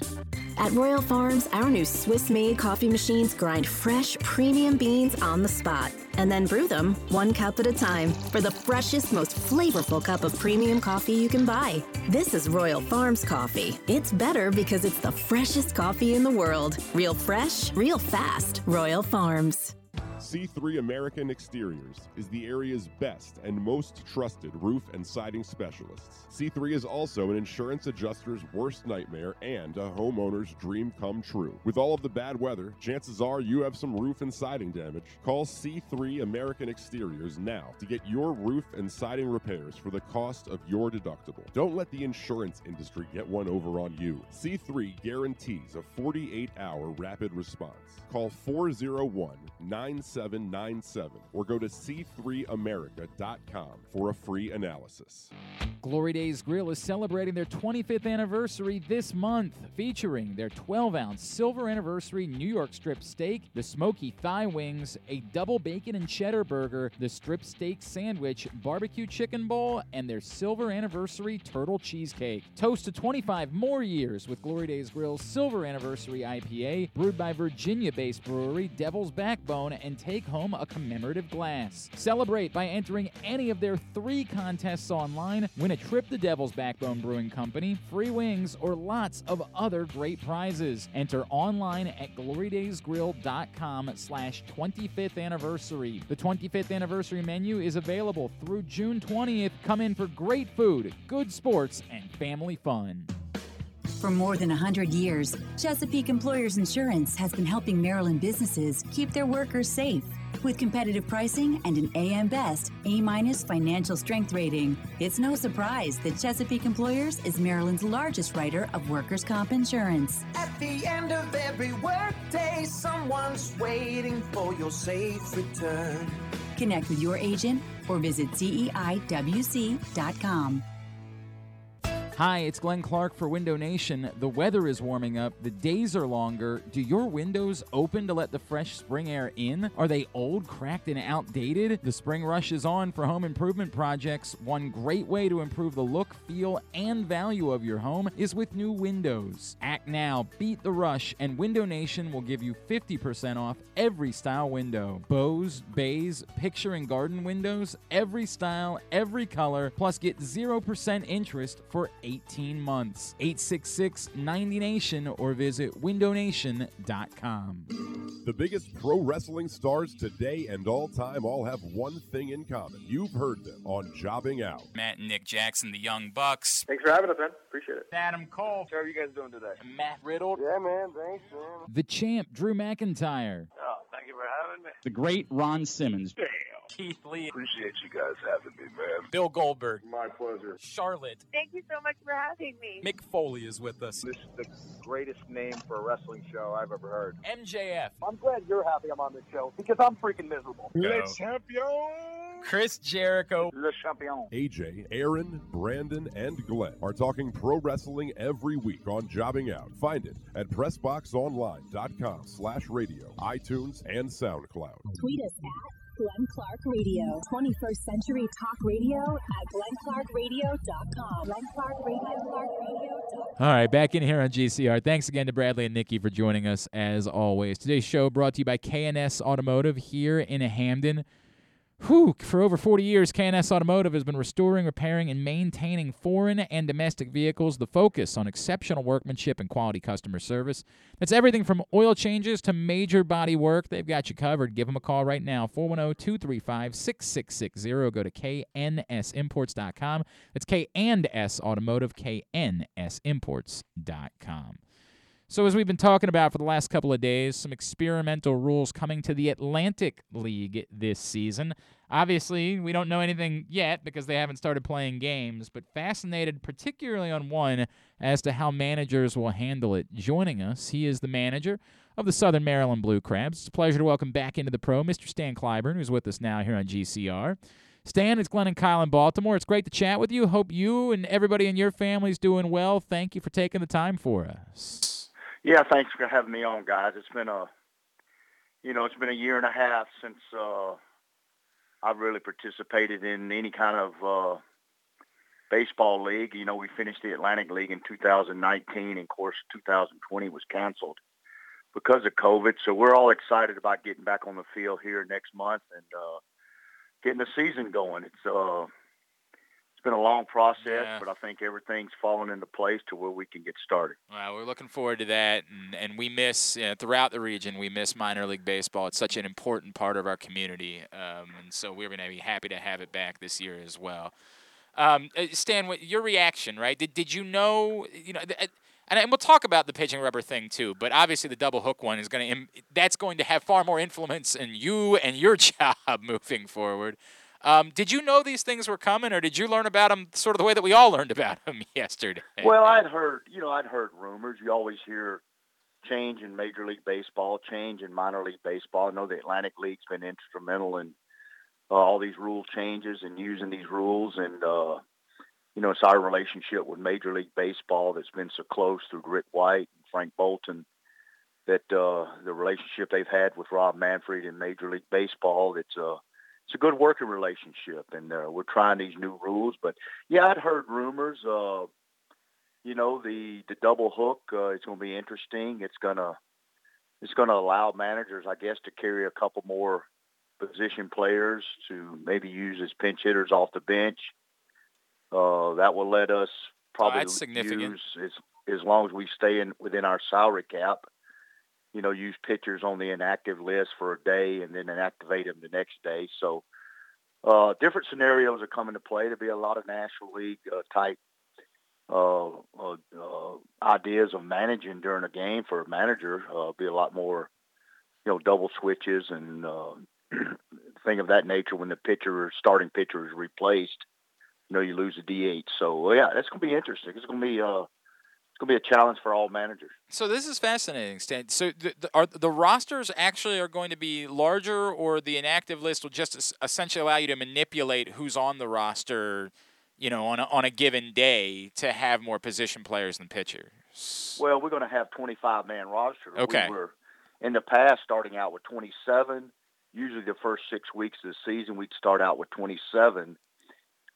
Usually because in the first 6 weeks, if anybody got off to a good start, especially pitchers, they were picked up by Major League organizations. So it's gave us a little leeway there. This year we're starting with 25 position players, pitchers and position players. But we are allowed to use what they call the inactive list. So for instance, if a pitcher starts on opening night, right, you can put him on the inactive list the next day, and he's on that inactive list until he starts again, 5 days later. I believe that's how that works. And that way you can carry an extra position player. Okay. Because of this new rule. Okay. As long as you can stay, again, within your salary cap restraints. Carrying extra players, those guys are paid on the inactive list. So that counts towards your salary cap. So you just got to be careful and stay within the guidelines of your budget and what your salary cap is for your particular team. And you just have to keep tabs on that. So, but it's going to be interesting. Again, I think it's going to allow managers to maybe carry an extra position player because of the reason of the pinch hitting with the pitcher being lost. So it's going to be interesting to see how that works. Do you think it will have any impact in general as to how you treat a starting pitcher? Like, do you feel as though... would you leave a guy out there an inning longer than you wanted to because you don't want to lose the DH? Well, I'm not going to jeopardize a pitcher's his outcome. I'm not going to jeopardize his pitch count. If he's up in the pitch count, you're going to get him out of there anyway. If he's struggling, you're going to get him out of there anyway. It's just you got to be prepared to have your bullpen ready. And when that bullpen guy comes up to hit, say if it's 6th or 7th inning and it's in a crucial situation, do you bunt him or do you pinch hit him and try to get a rally going to get your team to a chance to get a victory late innings? So there's a lot. There's a lot of strategy that's going to go in with this. But no, you're going to use your pitcher. You're going to try to get him to where he needs to be. His pitch count. You're going to monitor him, during those middle innings to try to push him. Maybe one more inning to keep the DH alive. Depends on when that DH comes up in that particular inning. So, it'll be closely watched during the course of the starter pitcher's, during his outing. But for starting pitchers, it should be a bonus to, try to go as far as they can. Yeah, Stan Clyburn, he's the manager of the Southern Maryland Blue Crabs. He's with us here on GCR. Stan, it does sort of seem like you're saying, though, that for the most part, your decisions won't be manipulated necessarily. You're just going to have to turn to pinch hitters at whatever the point the pitcher's not going to be able to pitch anymore. And I'm sure that I'm saying that too broadly and that you're going to make individual decisions, but it feels like, big picture, you're not going to drastically change your decision-making regarding a pitcher. Instead, you're just going to have to live with the fact that you're going to have to turn to pinch hitters later on in the game. And that's it's a very valuable part of the game. It's good for position players. I believe it's gonna let managers add one more guy to their roster, or maybe two more guys to their roster that normally, will be replaced by pitchers. I believe in a strong bench. I believe in, you got 9 guys out there to start the game. I think if you got a strong bench, you always seem to have teams that I've had in the past, that were championship caliber teams that won league championships, always had a strong bench, always had guys that you could go to on the bench, you could fill in, and the team never miss a beat. So that's going to be an added advantage for players who were maybe in spring training on the bubble that wasn't going to make a team. Now they can have a chance to make a team because they know that manager's going to use them, off the bench in a pinch hitting role or on a double switch situation like they do in the National League a lot. So I think it's good for baseball. It's an interesting rule, and it's a challenge to the starting pitchers, and it's also a challenge to guys who are on the bench to hoping to get in that game and chance to, have a big hit to win a game for their team. Stan Clyburn with us here on GCR. Stan, I got to admit to you, it doesn't do a lot for me. And I'll tell you, and look, you know the game far better than I do. Let me start by saying that. But it feels like, and again, we're projecting a little bit, that the average, when we, if this is something they were to consider for the major leagues, and that's why they do these types of things and experiment with them, the average designated hitter is typically a better hitter than the guy that's coming off the bench, right? Typically. And no doubt. And that part of it, why do we want to sign up for anything that forces guys that aren't as good into the game as the guys that are already in the game? That's the part that I'm struggling with. Or, in the drastic scenario where you also have somebody get hurt and maybe you run out of guys on your bench, where you have to send a relief pitcher, up to swing a bat and he's not capable of doing it. Those things seem like they're bad for baseball for me as a whole. Well, I think it's more of a challenge to the starting pitchers. They want starting pitchers to go longer. You look at last year's World Series, Ian Snell out of that game, after dominating the Dodgers. Right. He's out of the game after 4 innings, 4 1/3 innings. He's out of the game. It ended up costing the Rays the World Series. This guy was dominating. No doubt. The next 3 hitters he was going to face were the guys he'd already faced and struck out twice. So I think the rule is a challenge to starting pitchers to make sure that they're physically in condition, physically can go into the 6th inning, maybe the 7th inning. Again, pitch counts are very important these days in baseball, and, you're not going to abuse arms, but I think it's a challenge more, this rule, to the starting pitching to get them deeper into games, which a lot of starting pitchers like. I know Matt Serger likes the rule. I think he's commented on that, and other guys that are dominant starters in the major leagues like the rule because it's a challenge to them. Now, whether this will be implemented in major leagues in the future, we don't know. That's why the Atlantic League is a partnership with Major League Baseball and all these rules. And I think change in baseball is happening. People won't change. Fan base won't change. And all the Major League executives and front office people want to see that change. And that's what the Atlantic League has brought to the table, is we're willing to try these rules, implement these rules, sure, and see how they work out. And I know in 19 there was a lot of rules that were brought up that people were kind of like, what are we doing here? But when it comes down to what you're really looking at, it really doesn't come into play as much as people think. The larger bases, the step-off rule to pick a guy off, stealing a first base when the ball gets by the catcher. The batter can go to first base at any time to get on base to start a rally. All these rules were implemented, but it was a big flare up because it was change. It was change of the game. It was change of baseball. It was change of what we've done for so many years. And when you start talking about change, people, they seem to say, hey, what are we doing here? But, again, it's about change. Baseball is about change. The game's changing. The elevation of the game's changing. They want the fan base to have more action. They want to see the more base runners. They want to see less strikeouts.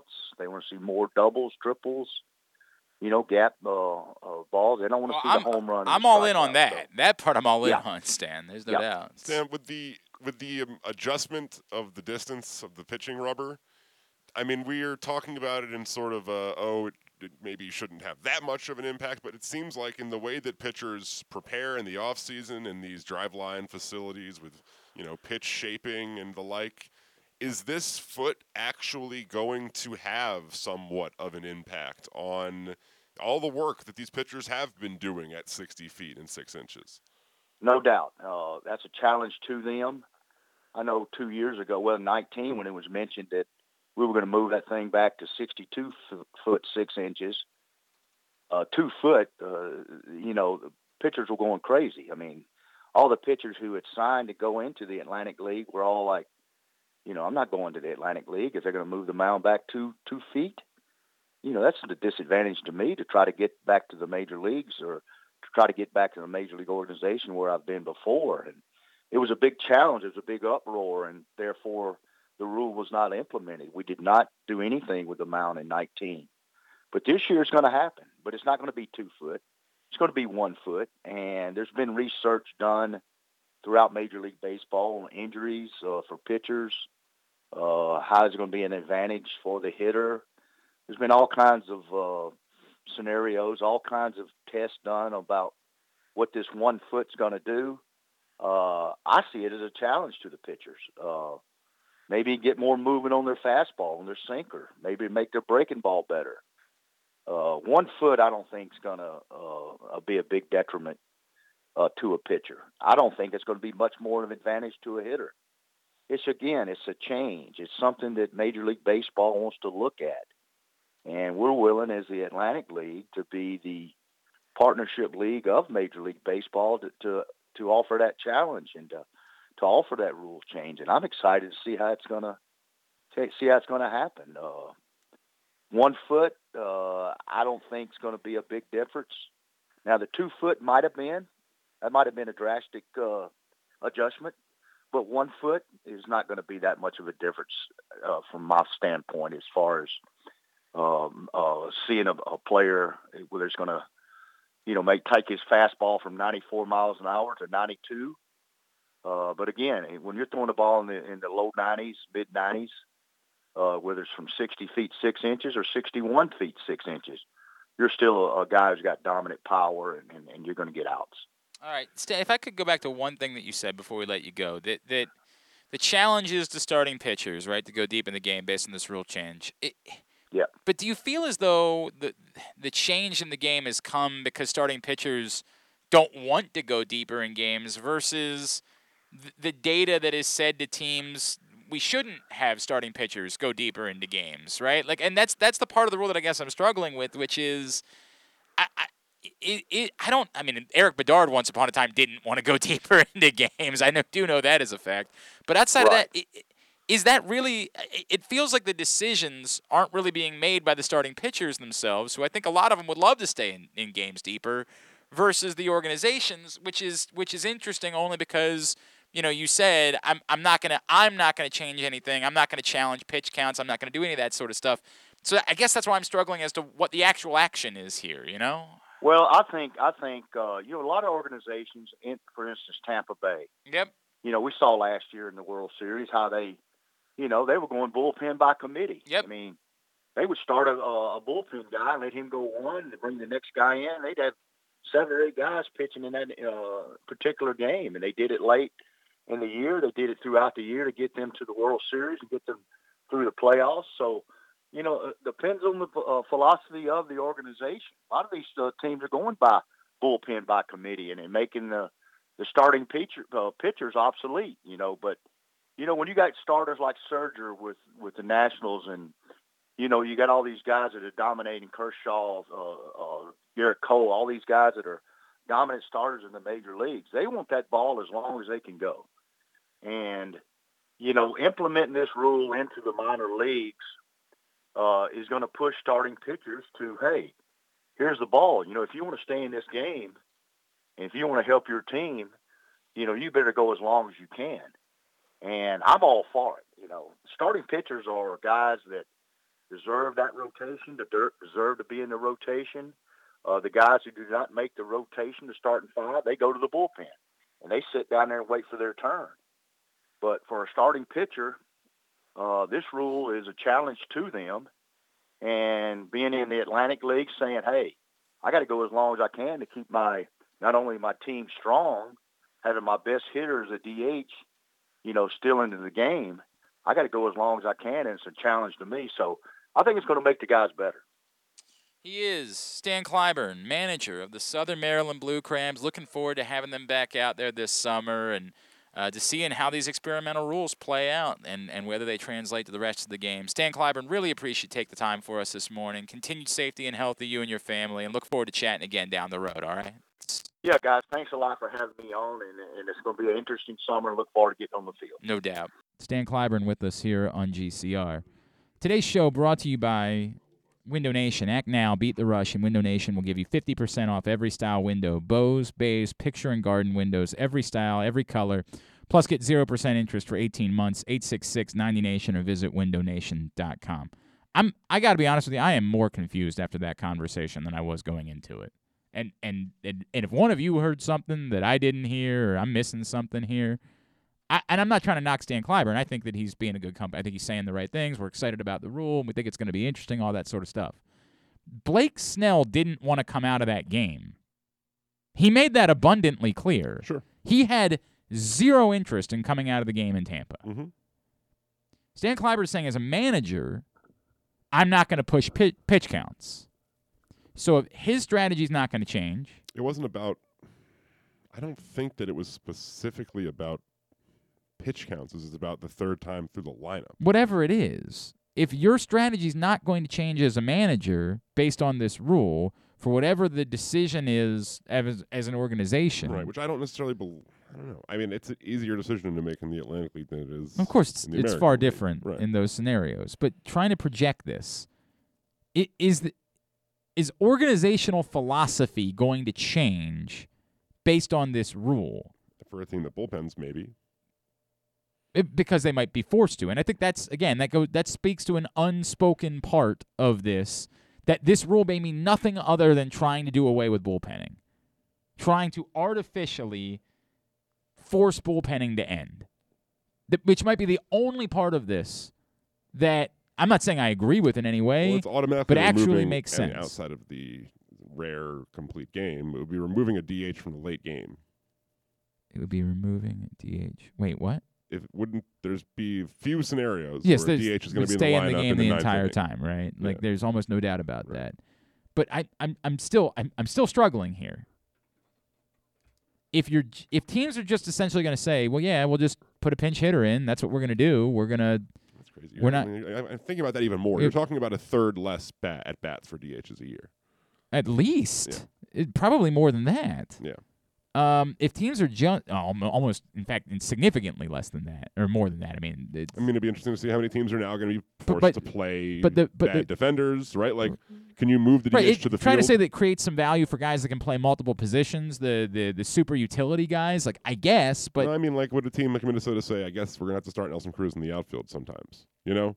I mean, maybe if it's somebody who's that good of a hitter. This is why this is all cockamamie to me. I'm just being honest with you. This of all of the rules that we've talked about, this one so far is the most effing ridiculous that I've come up with.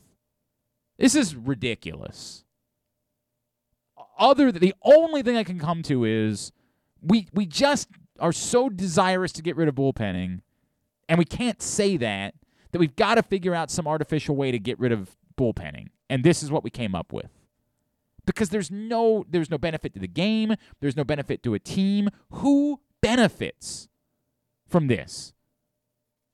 If you're a super fan of National League Baseball, starters in theory, and if you're assuming the starters are going to pitch well, it's only making the assumption that teams are too trigger happy with if organizational philosophies change, then potentially starters could be happier. But if they're being pushed beyond what's reasonable, they're not going to be happy about that either. They're performing well when they're pitching more. I get it. But it's not as if we are. How many pitchers in baseball pitch better in their 100th to 120th pitch of the game versus? This is sort of, I think, about reframing pitching, starting pitching in particular. You've seen pitchers now, with the less of an influence placed on getting through a lineup 3 times and the high priority on strikeouts. You see starting pitchers that throw 1 to 2 pitches, right? And that all they throw are those because it's all they need to get through 4 or 5 innings, right? Right. But then if they were to go through the lineup one more time, right? That's but I would when compare, they'd be exposed, I would compare this to the argument we made related to the shift. If the idea is we think we can start fundamentally getting pitching to change and getting guys to go back to throw more pitches and try to get out pitches and ground ball pitches and not go for strikeouts, that was the thought years ago that, hey, once the shift gets implemented, baseball is going to catch up, and that at younger ages, players are going to start learning, hey, to assume that they're going to be shifted, and so to become better overall hitters. And they didn't. Nothing's changed. It's just all still home runs and strikeouts. And I would take that evidence to say, I don't think we're putting the toothpaste back in the tube. Now, you can say, this is where I've talked about, are you artificially changing the game by banning the shift in order to make hitters better again? Yeah, but who is this bettering? Who is bettered by this? I'm so at a loss. The idea that we want to challenge pitchers to go deeper into games, I don't think that the problem is outside of a few. I brought up Eric Bedard. I don't think the problem here is that pitchers don't want to go deeper into games. I think overwhelmingly they do. But it's not about a challenge. It's not worth it for the team. That's the problem. And if the teams aren't changing their philosophy, and again, I'm only basing this on... It's changing the data. It's changing the data. You have to take into account now the drop-off and what you're taking on a negative side for taking them out. This is... I'm not endorsing it. This is... The evidence that I have here says this is either solely about getting rid of bullpenning and to the detriment of the sport. I mean, we can't hide from this. The guys the super utility guy you're talking about bringing in to hit is not as good as your DH. Well, it's the detriment of the sport if you are to assume that it won't change the philosophy. Which philosophy? Of the managers, of the teams, to keep... They say, well, okay, well, then we're going to be pinch hitting. But you're combining that with the idea that the pitchers are going to be better in the 7th inning of games, the 6th and 7th innings, in order to say it's not to the detriment of the sport. The truth is, we don't have data that says right now that there's any reason to think pitchers are going to be better if they pitch deeper into games. We don't have that. No, but it's partially due to what is prioritized in pitchers, right? The high strikeout nature of the game is not conducive to lower pitch counts and pitching deep into the game. That's fair. There's definitely no doubt about that. Guys like Zach Plesac are still out there pitching 7 innings every night, right? I'm not saying they don't exist. There are a handful of guys that still do it. And even in those scenarios where a guy's pitching 7 innings, you still present a scenario where in the 9th inning you got to have a worse hitter at the plate than the guy that you had in the most important part of a baseball game. How is that good for the sport? What is the benefit to the sport? You have to bat your DH lower. Would you have to? maybe, although some of that's dumb luck. At whatever point in the game you get to the part of the order where the DH is, there's no way to fully know that, right? But Like, still, I hear you. I mean, I get in lineup theory protection that you and all want it that, you right. want it to be less at bats as a whole for the game, for the guy that might be pulled and replaced by somebody else. But this really is coming off to me as being complete poppycock, just utter. Other than the idea that it's just the way that they're trying to get rid of bullpenning, that this is the only thing we came up with. And I'm not the wisest baseball person in the world, and I know that there are some people that just love the National League strategy and say I get my rocks off on double switches and I get my rocks off on what's a manager going to do in a certain situation.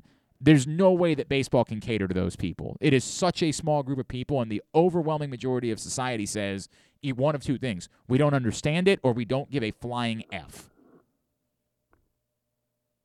There's zero way that it would be smart to cater to those people. This is horrendous. If Stan Clyburn had said to me, I've got to really, really reconsider every decision that I make as a manager now, maybe I listen to it a little bit more. Maybe I think there's some more validity to it. I don't know. I keep coming back to this is absurd. I mean, this is purely theater of the absurd.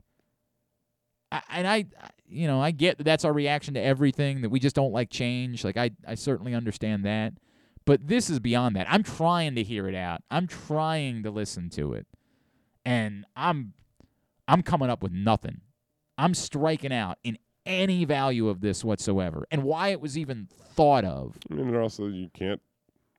If Clyburn actually believes what he says, I know Ross Grimsley would listen to what he was saying and would be nodding his head, right? Like, well, I mean, I have no doubt that there's the old guard of baseball is probably has their but the old guard of baseball would then have to be challenged by the data that says guys aren't as good deeper into games, and their answer is just go deeper anyway. They would argue, well, they didn't used to have to be that way. They would argue there are plenty of guys that used to be just as good in the seventh inning as they were in the first. Yeah, I don't know that the data actually backs that up, though. Well, I think that hitters are also better. I don't know. Yes, I think there's a lot of things that play into that. I think this, but again, even if that's true, even if the scenario is we can build it, we have the technology, we can make pitchers that are better deep into games in the next 20 years. Mm-hmm. Even if that's true, you still have to measure that by the trade-off of the late innings are the most exciting portion of your product, and now you're creating a scenario where a worse hitter is coming to the plate in the late innings. Yep.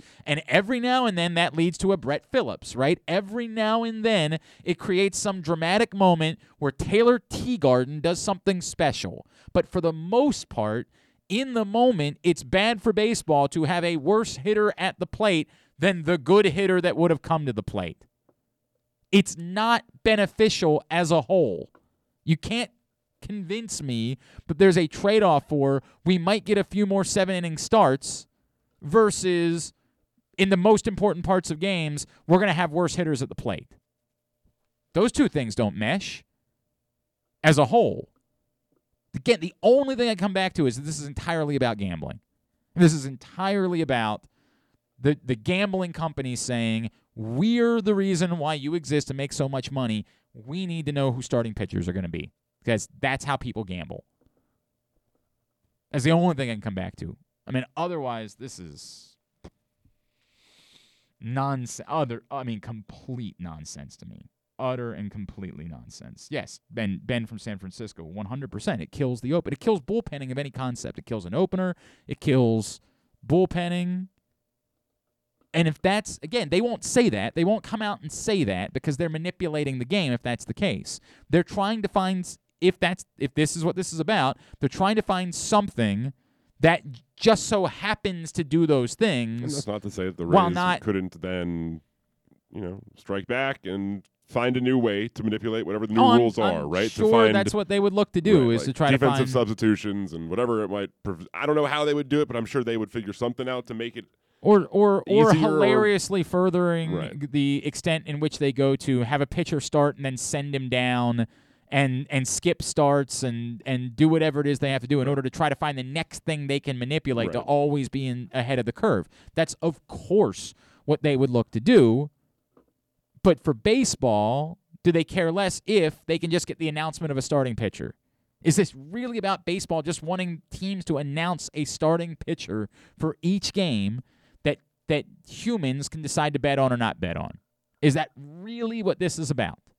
I can't shake that because there's no other way in which it seems like a benefit. Why is it a benefit to anyone? I mean, I guess maybe you could argue more people will want to buy a ticket if they know it's a starting pitcher. I'm trying to make this. Not if he's crap. That's the problem. That's what I'm trying to. Is anybody on the planet more inclined to buy a ticket to an Orioles game because Jorge Lopez is the starting pitcher versus the Orioles just saying outright this is going to be a bullpen game? Mm-mm. And I get it. You want there to be more quality starting pitchers, but can you artificially make there to be more quality starting pitchers? Look, I think that, or for what it's worth, I say no, but at the same time, right, like, Jorge Lopez is a bad example because you never expect anything. Well, he's terrible. I Right. get that. Like, but if it were, You're it's not even going fair. to I'm argue. not going to do the Zimmerman bit. I think that you still, as a fan of baseball, whenever you go to game, you're like, okay, I wonder if the starter's going to have a good game today. Yes, there's the magical thought that you could be there last night. Right. My buddy who went to the game in Chicago last Right. night that had no idea they were there to see a no-hitter. Right. There's that magical feeling every time you go to a baseball game that maybe I'm here to see something special. And the moment that you know that it's a bullpen game, you know you're not seeing that. I understand what you're saying. I get us wanting to have better starting pitching in general. Sure. I just don't. Yeah. All right. Anyway, if you got something that I'm not thinking about, by all means, tell me. But I am not feeling it whatsoever. If you missed it last night, Stan the Fan and Bill Ordine had a great chat on Facebook Live about the sports betting situation after the bill was passed in the state of Maryland. You can find that right now by clicking on the videos tab at facebook.com/PressBoxSports, or you can see it at PressBoxOnline.com. Tonight, a great conversation with John Maroon, of course, the longtime Orioles PR guy and now Cal Ripken's PR man. Stan and Gary are going to catch up with him to talk about how they're moving into the world of NIL, of name, image, likeness with college sports. Should be a fascinating conversation. That's tonight, Facebook Live. And again, all of Stan's shows brought to you by C3 American Exteriors. You know what? Tidbits brought to you by C3 American Exteriors. By the way, hang on a second. I had two people ask me if I'm going to talk about Brett Favre's comments. No. What would I say? What would I possibly say? And I know, I think Kyle's capable of separating his, I love Brett Favre from Brett. We know who Brett Favre is. This is not something interesting or new. This is not some new concept. Brett Favre has made it very clear who he is in recent years. So, in the same way that I'm not interested when someone who always says the same thing. He is wholly representative of a certain portion of the discussion. Correct. So it's not interesting. It's not. And if someone who's always said one thing suddenly says something else, perhaps there's something interesting to be said about that. But someone who's consistently said the same thing over and over again, whatever their opinion is, it's just not interesting. It's the same reason why I don't watch those types of talk shows. It's the same reason why you should never start a sentence to me, well, Clay Travis, I don't give a rat's ass. People that just say the same thing over and over again and play to a crowd does not interest me in any way. I don't think it's a relevant opinion. I guess I did. There you go. C3 American Exteriors. Get your roof and siding repairs for the cost of your home insurance deductible. Don't let the insurance industry get one over on you. Call C3 410-401-9797 or go to c3america.com for a free analysis. Tidbit of the day. So. Oh, hang on a second. Our buddy Simon Habdamariam's gotten into the pizza business. Has he? Yes. He runs a Baltimore pizza company now. Really? He's been doing pop-up events, and he's been doing... I had no idea. He's making some more formal... That's exciting. Good for him. He's doing a pizza pop-up. I'm going to give him a free plug for this. He's doing one on April 30th, and he's named a pizza the Glen. Oh. This is such a good... By the way, it's still giving me way more credit. Named after moderately famous internet radio show host. and Simon's friend Glenn Clark. Cauliflower crust white pizza topped with dill pickles, garlic, and mozzarella. It's literally the one, This right? is basically the thing Yeah. that we made together Yeah. one day in I'm the sure he's, like, perfected it. The Route 66 kitchen. Right. I am wiling out. So I will be there. I will be ordering probably 4 of them.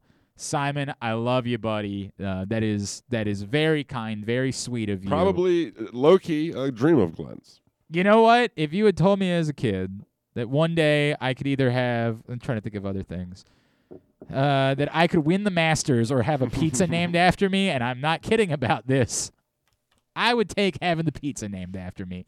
I feel bigger than Hideki Matsuyama right now. That's how much that means. I love you, pal. I am, and he had kind of hinted to me that there was something coming because I kept pushing him about it. I was like, because he'd been doing these pizza pop-ups, and I was like, bro, I want to come support you, but you got to make some cauliflower crust pizzas, and I would prefer you to make ours. And he's literally making ours. It was delicious. It was so good. We went in one morning after there was a craze about pickle pizzas, and Simon and I went into his Route 66 kitchen, and we knocked out a cauliflower pizza, a crust pickle pizza, and it was really tasty. And so now he's putting it on the menu. That's awesome, man. I'm sorry. I didn't mean to derail you, but I just But you did. That But you did mean to derail. that really tickled me. That really tickled me a great deal. You can find out more. Search Baltimore Pizza Company or Baltimore Pizza CO on Facebook to find out more about what he's doing on April 30th, which is in the middle of the NFL draft, by the way. And so that's going to be a good time for you to hang out and eat some pizza. Tidbit. So, we've not discussed this much as far as the Ravens' passing game is concerned, but they are not only deficient at the wide receiver position, the running backs for the Ravens, well, leave something to be desired when it comes to the passing game. In fact, in the past 2 seasons, Ravens running backs have seen just 101 targets in that span, 18 fewer than the second fewest of any team in football, which is the Titans.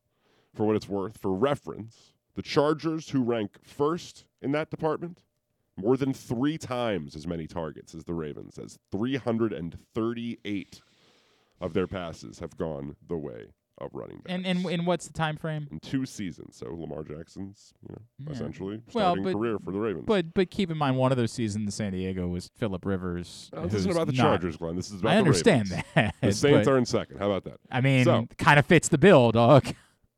I'm talking about aging quarterbacks that cannot throw the ball. Justin Herbert targeted Eckler almost 20 times. Well, in he one also game. has Austin Eckler, in fairness. But one of those seasons also happened to be. I don't know what point you're trying to make. This isn't about the team that leads the league. This is about the team that does not. I lead the league. understand that, but I'm just You're derailing it's, me I'm saying it's not about all the that Chargers. surprising that the I'm not guys saying- that don't have as strong of I'm not arms. saying it because it was the teams. I'm saying it because of the number. All right. I'm trying to give the scale to the Ravens' understand attempts. that, but I think You're getting that hung up on the wrong I think thing this here. this is also relevant in the discussion. You know what? I'm just going straight to the trivia. I want to see you struggle.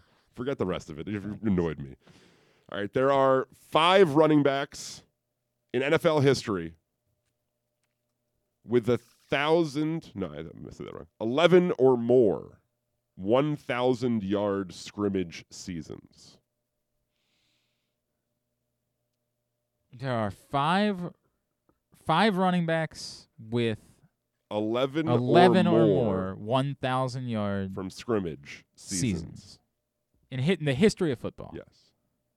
I will struggle with this. You're probably right about that. Frank Gore. 12. He is in second. Longevity for running backs is what we're looking for here. I'll still say Emmitt Smith. First, 14. There are 3 players now tied for third with 11. Problem is, I don't think LaDainian Tomlinson quite got there. He is not. Obviously Barry Sanders didn't get there. Curtis Martin. No. A little surprised by that. Certainly not Terrell Davis. No. Edgerrin James. No. I bet he got close. Well, he didn't make the list, Glenn. Adrian Peterson. No. Marcus Allen. 11 for Marcus Allen.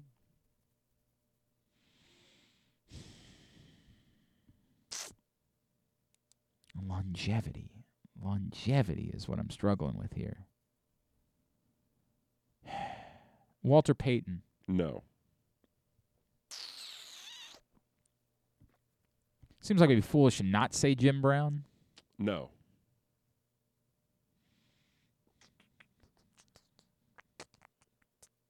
Marshall Faulk. 11 for Marshall Faulk. Tony Dorsett. No. How about, Thurman Thomas? No. Yeah, I didn't think so. I should probably say the guys that I think are is what I should probably do, but this is a tough one. What did you get for talking all that smack about the Chargers? I wasn't really talking smack as much as I was trying to give context, Chief. Yeah, well, might have been a softer landing into this trivia.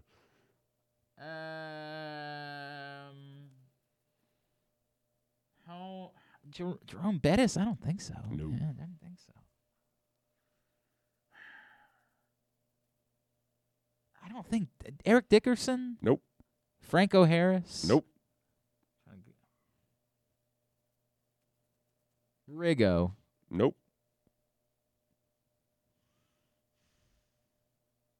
11 years is a really long time. Well, 11 seasons of this. It's 11 years. I don't know. Yeah, that's the way it works. No, maybe. We don't know that. Warwick Dunn. That is correct. Really? 11 times for Warwick Dunn. That's the last one. Yeah. Jeez. That's a pull it out of the ass type of. I could have been here all day if that had not been the That's answer. what I was hoping. I know you were. What a jerk you are. All right. Tubular is brought to you by Home Team Masks. Home Team Masks are available at PressBoxOnline.com/masks. If you want to go to a baseball game, you got to wear a mask. Simple as that. So why wouldn't you wear one that represents your favorite teams, your favorite players? Go get them right now. PressBoxOnline.com/masks. Whew, here's what's coming up. Totally Tubular this evening, or actually it starts this afternoon. Orioles-Mariners doubleheader starting at 12:35 on Masson. First game, Marco Gonzalez and Matt Harvey. Second game, Justin Dunn and Bruce Zimmerman. Masson also has Nationals Diamondbacks tonight, and it's on MLB Network and the rest of the country. MLB Network has Phillies-Mets at noon, Indians-White Sox at 3. Blue Jays-Royals locally at 8 because the rest of the country is getting the Nationals, and then Rockies-Dodgers joined in progress late tonight. NBC Sports Washington, Sabres-Capitals 7, NBCSN, Panthers-Lightning at 7. ESPN, the WNBA draft tonight at 7, TNT, Bucks-Hawks at 7:30, Celtics-Lakers at 10. I guess it's Collier from Texas who's going number 1 in the WNBA draft, right? She's a hell of a player, man. She is good. Golf Channel Round 1 of the PGA Tour Heritage event at 3 o'clock. Hey, what's the tournament that Jordan Spieth won 2 weeks ago? The Pringles Open. Very good. When you're right, you're right. Access TV for Impact Wrestling at 8. Some non-sports highlights? You like the Moody's, 9:30 on Fox. By the way, I watched Home Economics last enjoyable. night.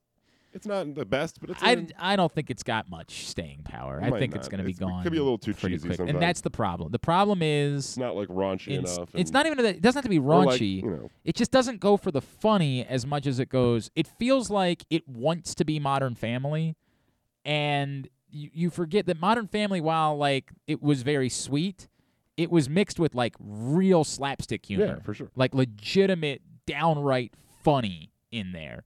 You can be sweet and still be really funny. This one was too much sweet, not enough funny. I would watch another I would stick with it. I watched the one last night. It was similar kind of vibe, yeah. but I think it's like it's gonna blow up at some point. You know what I mean? I don't have hopes for it being you. one that has staying power. Fair enough. Really nothing too crazy going on tonight, if you're being honest. What are you into? Sitcoms? Check it out. GlennClarkRadio.com. Okay. Law and Order, you a fan? No. Well, it's on at 9 and 10, so right. NBC. All right, very good. Thanks today to Bradley and Nikki Bozeman. Thanks also to Bo Smolka and to Stan Clyburn, manager of the Southern Maryland Blue Crabs. We'll get it all up in the greatest hits section of the tab at GlennClarkRadio.com.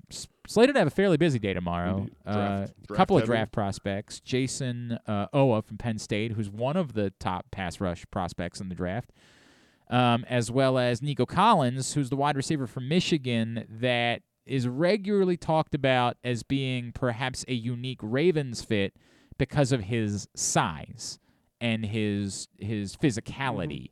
That might mesh more with what the Ravens are trying to do if they are, looking beyond the first round. Finding a guy, Nico Collins from Michigan, comes up a lot. So we're scheduled to chat with him tomorrow as well. We're scheduled to chat with Charlie Casserly tomorrow. He's got a new mock draft out at NFL.com. He's got the Ravens going with Joe Tryon from Washington. So we will talk with him about that and stuff and things. Kyle's Kitchen. I haven't gotten the hat yet. Oh, that's right. We got it. What's up with the hat? It's shipping.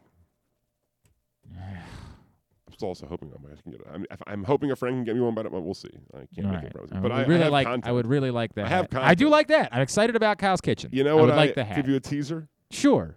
Sexy rice. Ooh, that's how I like my rice.